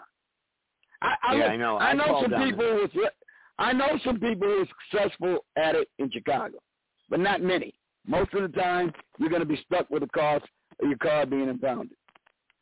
Well, I talked to them today, and I have to talk to the arresting officer, and they said he can get it released. The arresting officer get it released from the impound. Is that true? Say again. The arresting officer, he can get it released from the impound for my buddy, the arresting officer. That's what he said. It depends on department regulations. Yeah, it depends on department regulations. Many departments allow the impounding officer to make a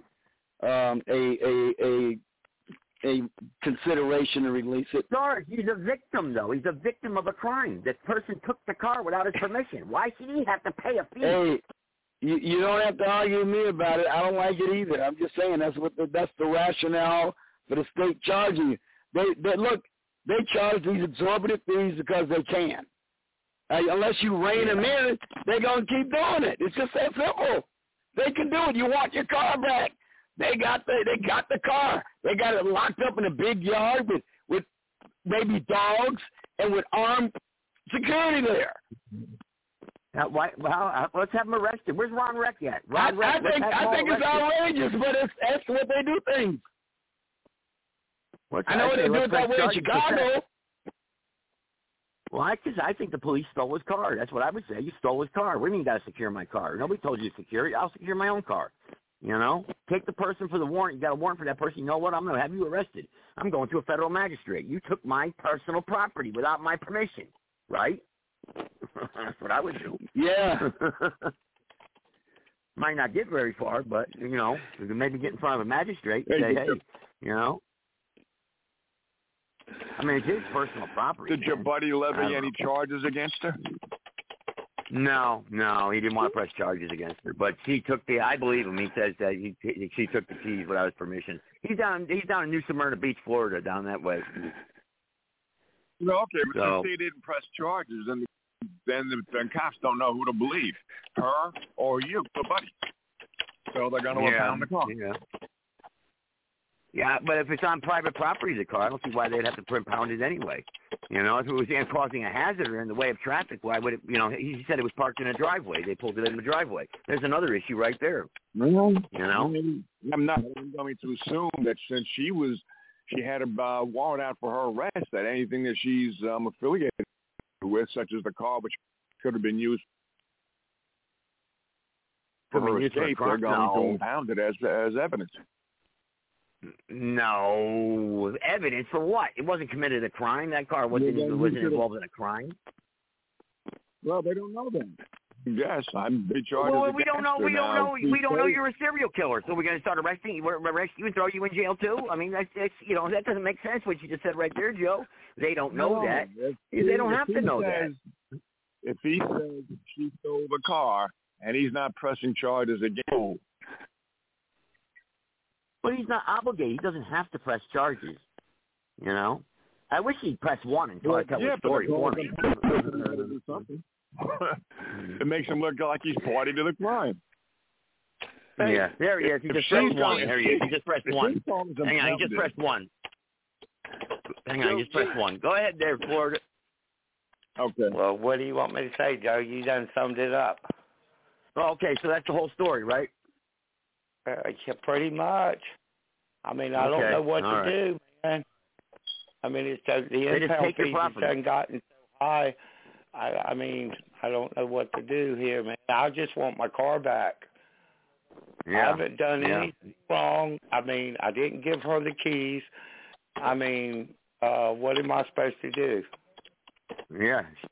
No, I know. Yeah, but he's saying if you don't press charges. Go ahead, Joe. What? Oh, yeah, but didn't the cops say to you, whose car is it? You say it's mine. How come she has it? Well, she stole it.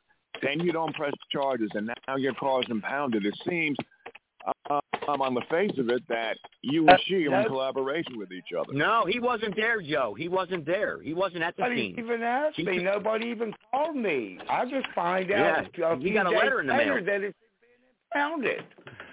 And I didn't give her the keys. I just slept with her, and I woke up one morning, and she took my keys. I mean, I didn't tell her to take keys. I don't know who's saying the truth, though. So you're going to have to go through the law. Stolen? When you noticed your keys were missing, did you report it as stolen? No, sir, I didn't. He obviously didn't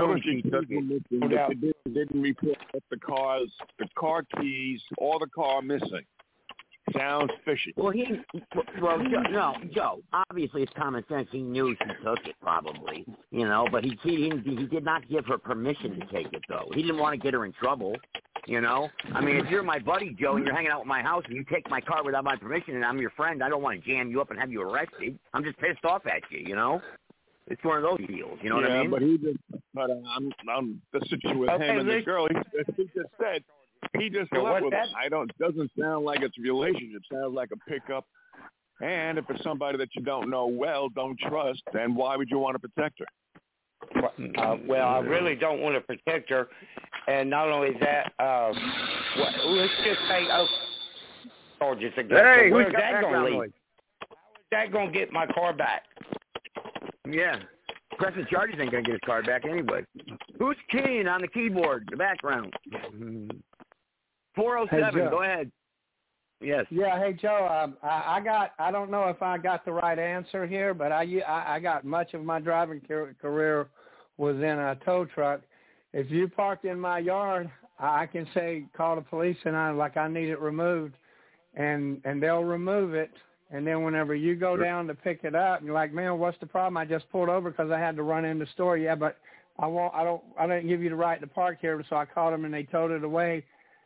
And they have to get my permission to tow it because, they got, I'll say yes, you like parking lots, they'll have a no parking sign. And if you pull in there, it gets towed away. And then whenever it gets there, you basically got to pay the towing and storage to get it back. You got to prove it's your car. You can do that. But the reason the thing is not reporting it stolen. And I'm getting out of my league now on this, not reporting it stolen is probably why they didn't say, hey, come get your car. If you would have reported a car stolen, they would have said, okay, come get your car and take it home. Makes sense to me. That's that Ron Rec consent deal. You consented to her taking it because you didn't report it stolen. Yeah, it knows that way. And it's on private property, so they can remove it to the tow truck company. I thought when it was on private property, they had to get permission from the owner to get it removed. You do. You got, if it's on the side of the road, property. The owner of the property. Doesn't that take a couple of days? Yeah, I mean, the thing of it is that obviously, like I said, he's a victim though. He's a victim of a crime. But why should he be obligated to press charges and go through the circus of the courts? And then he's got to go to court. He's got to testify. He's got to go to court 19 times. Who the hell wants to do that crap? Yeah.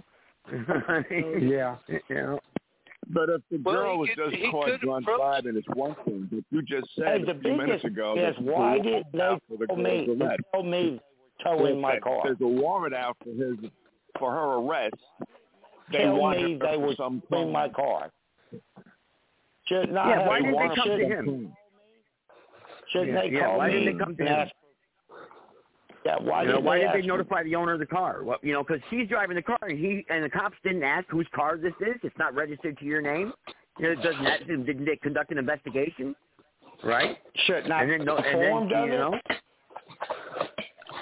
If they stopped her, they would ask for registration and insurance and everything. Maybe she went inside the glove compartment, pulled it out, gave it to them, found out it belonged to your buddy. Then that's how they got notice to send to him. If he wasn't around there at the scene of the towing or the crime, then he's lucky. They just sent them an impound notice. But I'm assuming that because the girl had a warrant out for her arrest, not because she was pulled over for drunk driving or for swerving or anything like that, they had to arrest her. They had to arrest her, and this guy is not pressing charges against a girl who obviously is on the run or has some kind of warrant out against her. They're going to think they're in collaboration with each other. Yeah. Hey, Florida. Have you been able to talk to this woman and ask her if she will cover the charges to get your car out for you, since she's the one that brought these charges against you? No, sir, I haven't, because she's still in jail. I believe they extradited her to another state, and I don't. Right. And any information from her is probably not for a while. Now, hey, listen, guys. Right now, I want to save my car. I want my car back. That is the issue here, guys. I want my car back. Why should they be able to keep my goddamn car? Yeah, it's his property. You know. Also, I have another question for you, Florida. The girl that had the warrant out, do you know what kind of warrant was for her arrest? No, sir. I didn't know she had a warrant, and if I did, I would have never slept with her or allowed her to have access to my keys or anything like that. But no, sir, I did not know she had a warrant. Just for your knowledge, I don't know what warrant it is or anything like that. Yeah, just for your knowledge, and anybody else listening, most of everybody listening probably already knows. But the reason I was asking is because in many states, depending on why she had a warrant, especially if it had anything to do with drugs, civil asset forfeiture will confiscate your car and hold it for evidence for reasons, and that will complicate your issue. But we were not there. We were not there at the scene and heard what she said to the police officer, so she could have also tried to claim that you were her husband. And made it even that more complex. I have called the impound place that impounded it, and they have not said anything like that. All they wanted was money from me. Yeah, of course. And, of course. And I'm not able to come up that they want. What's that? What's that, Joe? So why are they going to inform you about anything? They want their money, and that's all they're concerned about. It's up to you to find out what's happening to get your car back. And maybe you should, since the chick was extradited, it doesn't sound like she could be coming back down to this state. But it sounds to me like you picked up a hooker that had a bad record.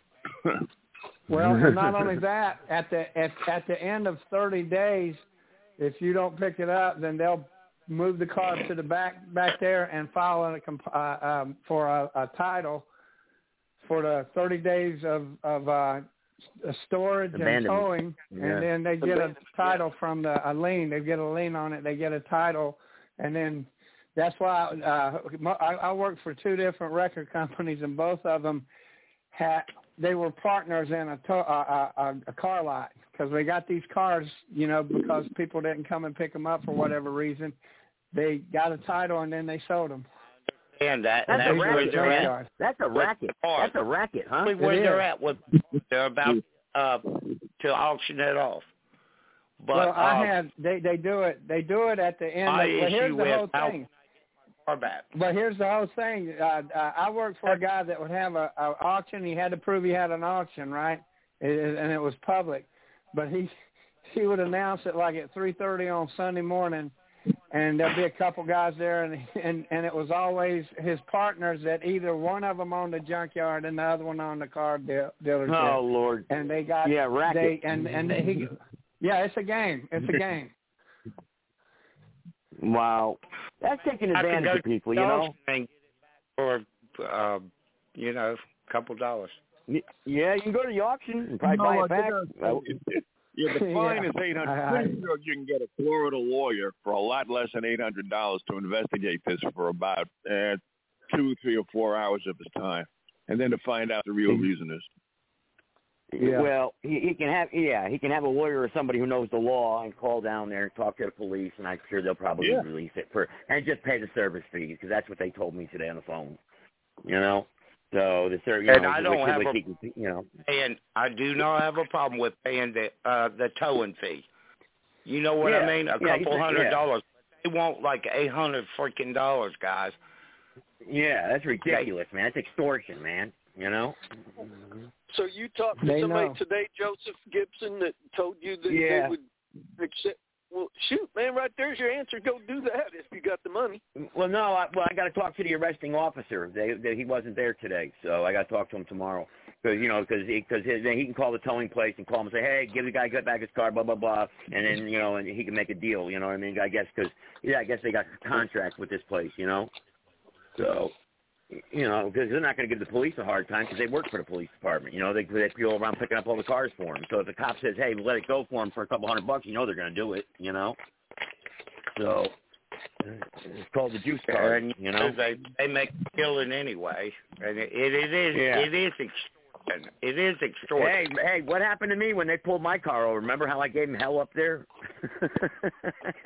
You were trying to get me out of there, remember? I was like, yeah, a bunch of criminals, you bastards, tons of bitches. Remember they had German Shepherds on me and everything that day?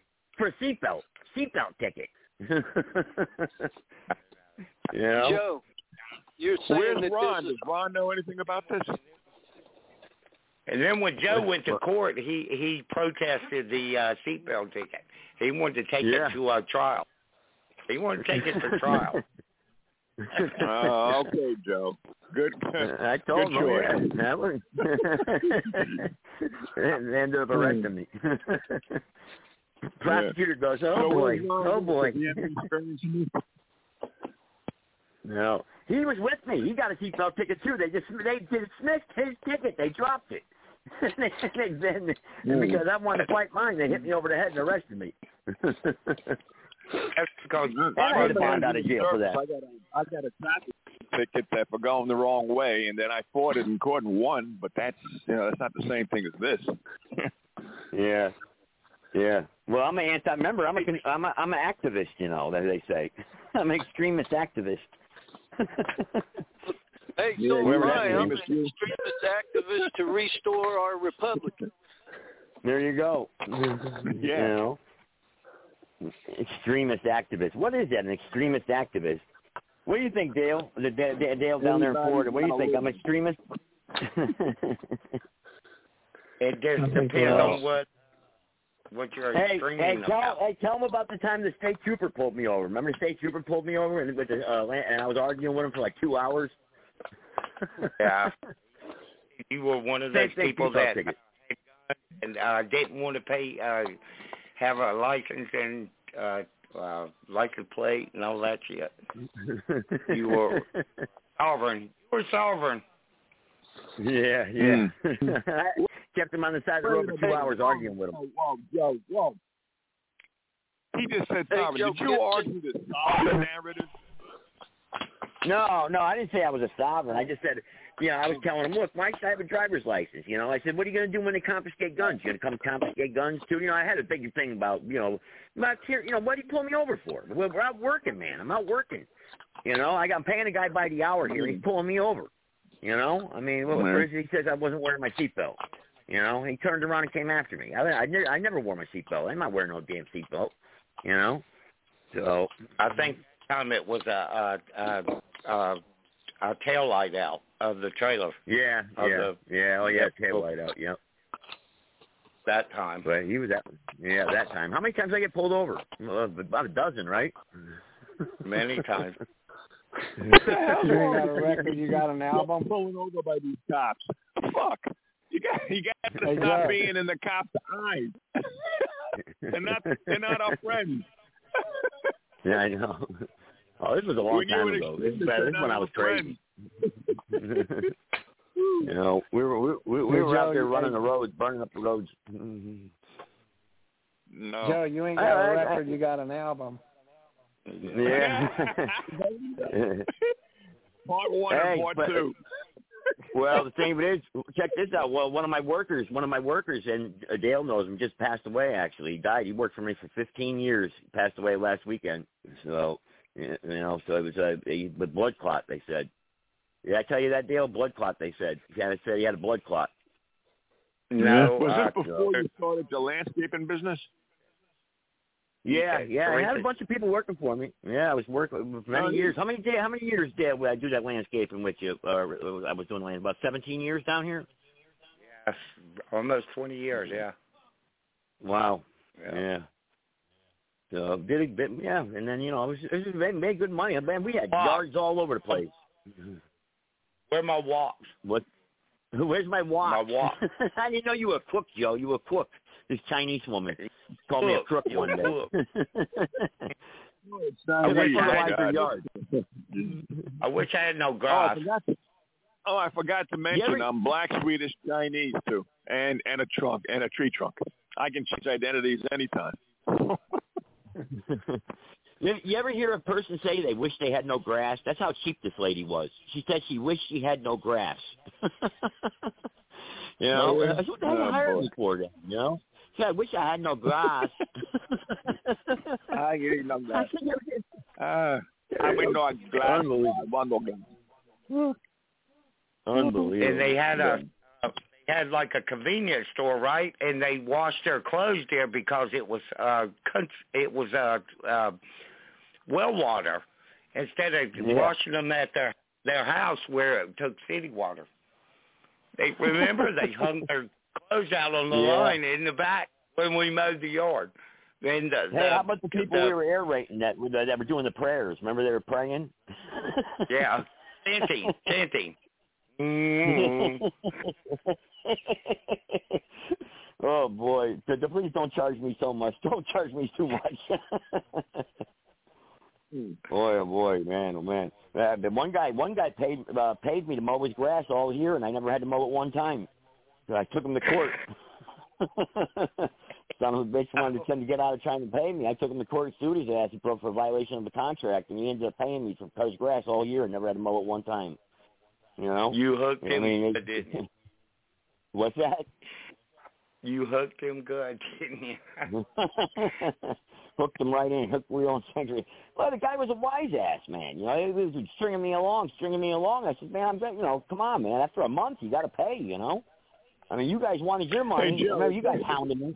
Is this true? I saw a YouTube video the other day where a contractor was doing the pay on the driveway of this particular customer, and he finished doing the driveway, and then the customer says, "Nah, it's a lousy job. I'm not paying." So the contractor comes back with a pickaxe, he and his employee, and they chop up the driveway, and they say it's a racket. A lot of customers, they say, "Nah, this is a shit job," and then they refuse to pay. Is that a racket by consumers? Yeah, people pull that crap. I've seen every scam in the book. People, people, I'll be right back to pay you. They never show up. You know, the check's in the mail. But I don't do that. I wouldn't do that. What I do is I just take them to court, and then they pay me for the whole year. You know, I mean, they come quadruple the price. Then they, their contract. People like that, they actually will have people out there for a month or 2 weeks or whatever time it takes in order to pave the driveway or fix the backyard or do something with the house. And then at the end of all that time, they say, this is a shit job.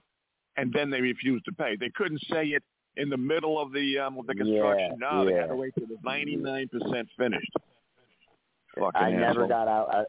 I never got burned. You can ask Dale on the phone. I always got my money, man. Always. One guy said he wasn't. Remember Watlington Dale? He said he wasn't going to pay me another nickel. Remember? He swore he wasn't going to pay me, and I walked off that front porch for $550. You know. So he wasn't going down. You got paid for the rest of the year to mow his yard. Yeah. You know, but we did some tough jobs, though. I mean, I'm talking about tough more jobs, man. I mean, big jobs. Remember that plastic job we did in the woods there? I mean, we had dump truckload after dump truckload of plastic debris. Oh Lord, Bob Berry, yeah, man, oh man, that was something. Remember when I blew the leaves in the lake, and I told him I was the EPA. You remember that wall we did? It was right there. Oh yeah, Mrs. Reed. Yeah, the wall job. 10 foot tall. Yeah, it's still there. It's still there, man. That wall's still standing. We did a good job. Who built it? I don't know how yeah. You know who built it? Me. Yeah, you. You had 7 guys helping you, man. You had 7 guys helping you.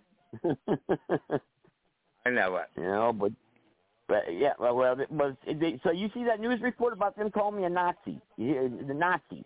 Now you know I ain't no Nazi. That's BS. Come on. Yeah, man. Well, imagine now if I was landscaping now, doing my landscaping, what the customers would say. I bet that hurt my business. Right. No, you always been American shit. And, yeah. Pro-Republic. Yeah, Nazi crap. Anyway, so how's the weather down there in New Smyrna Beach? How is it down there? That's the #1 shark attack place, man. I was reading about that. Man, you go in the water down there, you get eaten by a shark. New Smyrna Beach is the #1 shark attack to get bitten by a shark in the United States, I believe. In the world. In the world? So, my girls say in the world. In the world? Yeah. That's hard to believe, but I know it is in the United States.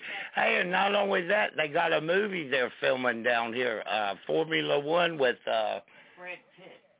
Brad Pitt. He's already been here. We're here in New Smyrna. Yeah, he was here last weekend. He caused a commotion at this local bar, Norwoods, over in here. I guess him and his posse tried to show their ass or whatever. But they're filming a movie on the 12th. I believe it's the 12th. Man, I would like to be down there, man. For what? I'll go down there and meet Brad Pitt, man. Get some movie connections. Maybe make a movie out of my book, you know? Yeah, well, there you go. Right? You know me. I get on there. I could talk him into anything, you know? Be a salesman. You know, show him the book, whatever. There you go. Brad Pitt can play me, huh? Well, I'm wondering if Angela Jolie's going to be down here, too. I haven't seen her. She's pretty... All right. They're not married anymore, though. Yeah, they're not. Really? I don't think so. Oh. Then she's single. She's single. There you go. I don't think they're married. You're right, Boyd. I don't think they're married. So anybody got anything they want to add here at the end here? We're going to get ready to wrap it up. It's getting late, man. I got campaign stuff to do. Any campaign advice for me? I got to send you that county stuff so you can do your absentee ballot. So you can vote for me, Gail. Yes, sir. Yeah, send it to me. Yeah. After your hangover tomorrow. So snap out of it. Right. Or whatever. Yeah. Anybody else got anything they want to add here real quick before I wrap it up? Boyd, Sarge, John Doe, everybody else is pretty much gone. Yeah. You know, something just crossed my mind. You know, with them calling you a Nazi and shit down there. Yeah. You ought to log into the BLM website and join and get a card. There you go. Right? Or convert to Judaism, right? Yeah. Yeah, you're right. You're right, man. I mean, what would they say then? I don't know. What would they? You know?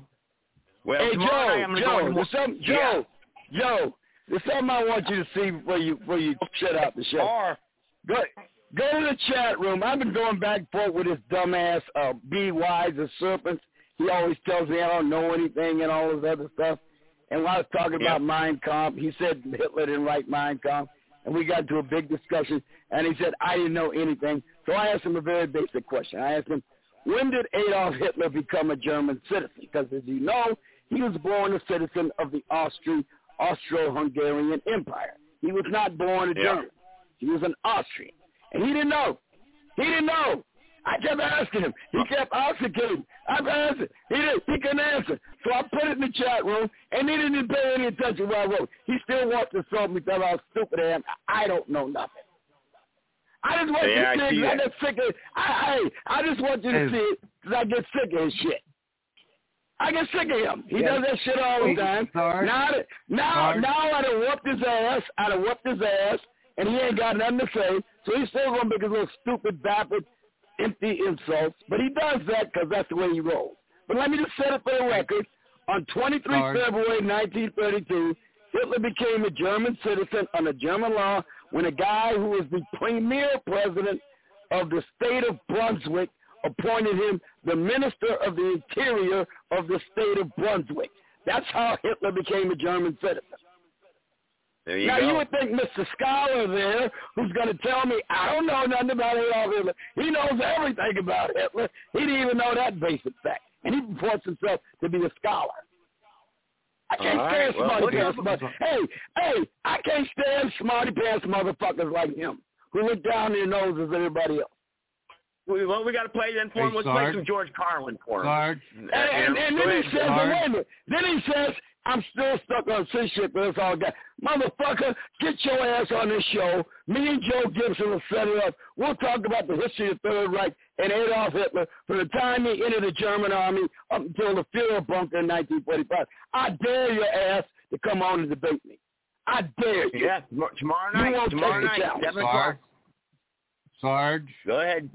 You know that pussy not only will not debate you on the air because he can't back up anything he fucking says with any fucking facts. And that's obvious. Let me play some George Carlin, guys. He would be petrified to piss his pants if we ever met face to face, because he knows that you would probably end up pulling his head out of his ass and making him see the fucking world. Well, I might have to do that to pump. I might have to do that to pump a little knowledge into it. But in the meantime, I'm willing to take him on in a debate if he thinks I don't know that. I mean, after all, he ought to be able to transfer me easily with his superior knowledge. I mean, I should be just a flesh in the park. Tomorrow night, but you know what? Hey, you know what? He doesn't have the guts to call in. That's what it is. He ain't got the guts. I know. All right, play some Carlin here. Filled with interesting things. And by the way, I just want to make it clear, the extent of my formal education, I got a GED to go in the Army, and when I got out of the Army, I spent about 4 months in a junior college in Chicago, and that is the extent of my formal education, and I will still kick his goddamn ass. All right, so I ain't trying to pretend. I'm not trying to pretend I'm something I'm not. But I'll still kick his ass.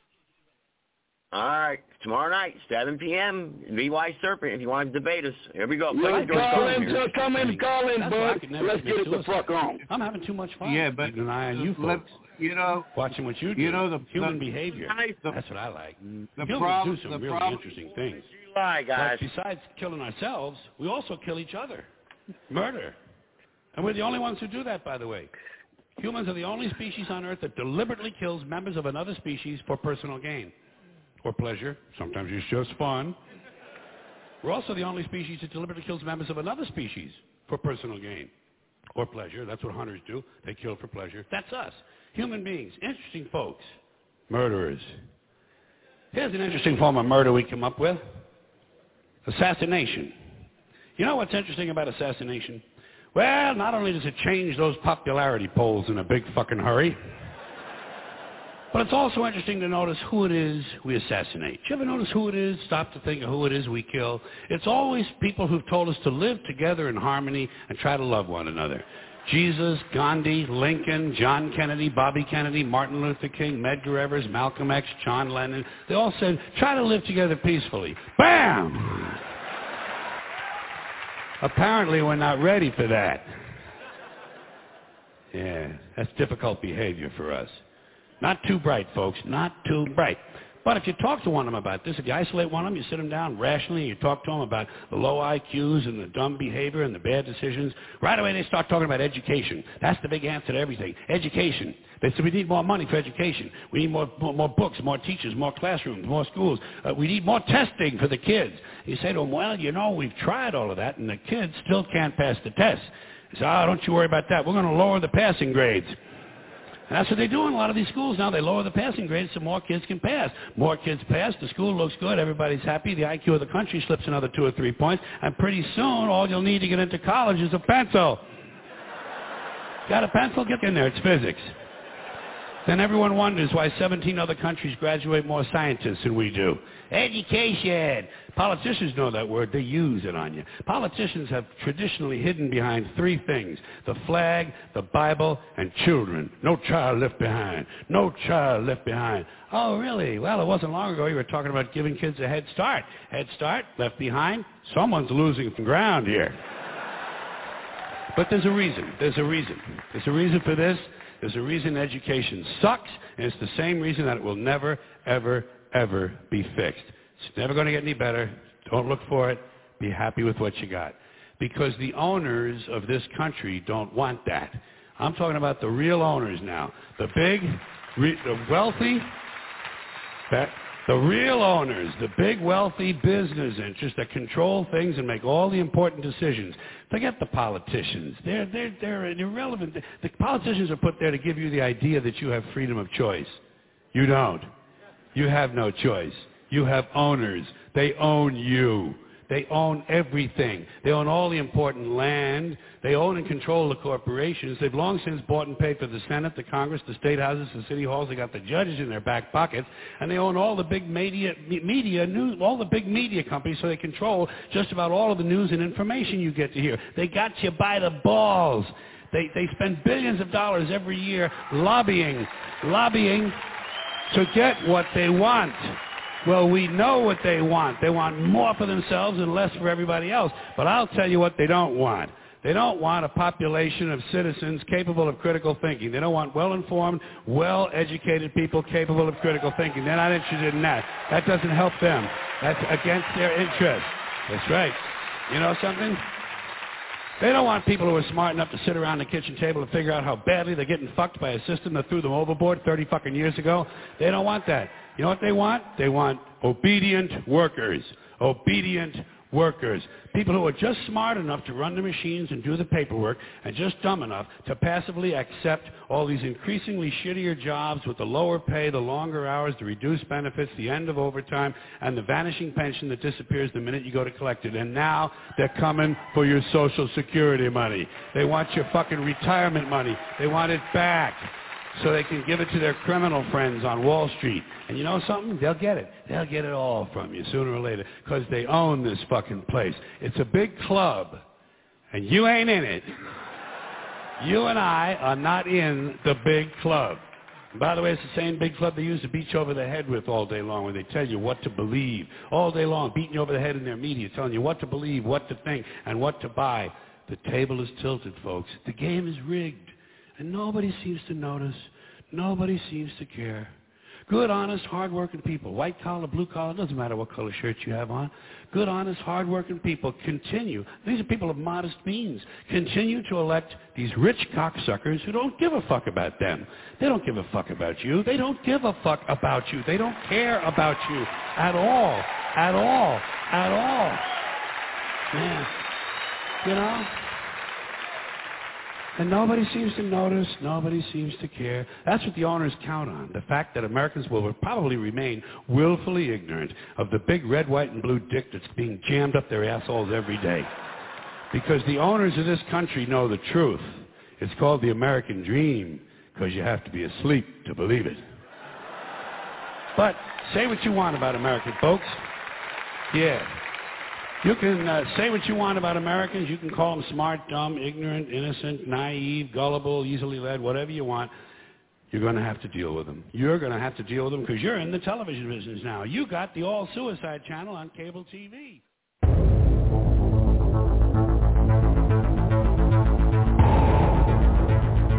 In the councils of government, we must guard against the acquisition of unwarranted influence, whether sought or unsought, by the military-industrial complex.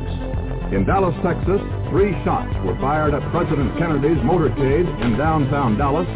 The first reports say that President Kennedy has been seriously wounded by this shooting. It is a big idea, a new world order. It was almost as if it were a planned implosion. It just pancaked. All you ever hear about in this country are differences. That's all the media and the politicians are ever talking about, the things that separate us, things that make us different from one another. That's the way the ruling class operates in any society. They try to divide the rest of the people. They keep the lower and the middle classes fighting with each other so that they, the rich, can run off with all the fucking money. Fairly simple thing happens to work. Do you know anything different? That's what they're going to talk about. Race, religion, ethnic and national background, jobs, income, education, social status, sexuality. Anything you can do, keep us fighting with each other so that they can keep going to the bank. You know how I describe the economic and social classes in this country? The upper class keeps all of the money, pays none of the taxes. The middle class pays all of the taxes, does all of the work. The poor are there just to scare the shit out of the middle class. Keep them showing up at those jobs. They're all the same. I'll show you politics in America. Here it is, right here. I think the puppet on the right shares my beliefs. I think the puppet on the left is more to my liking. Hey, wait a minute. There's one guy holding up both puppets. Shut up. Go back to bed, America. Your government is in control. I had this feeling, man, because you know there's a handful of people actually run everything. That's true. It's provable. It's not I'm not a conspiracy nut. It's provable. Handful, very small elite run and own these corporations, which include the mainstream media. I had this feeling who's ever an elected president, like Clinton was, no matter what your promises you promise on the campaign trail, blah, blah, blah, when you win, you go into this smoky room with the 12 industrialist, capitalist scumfucks who got you in there, and you're in this smoky room, and this little film screen comes down, and a big guy in a cigar roll the film, and it's a shot of the Kennedy assassination from an angle you've never seen before. It looks suspiciously off the grassy knoll, and then the screen goes up and the lights come up and they go to the new president. Any questions?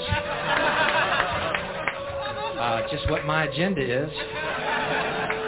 First we bomb Baghdad. You got it.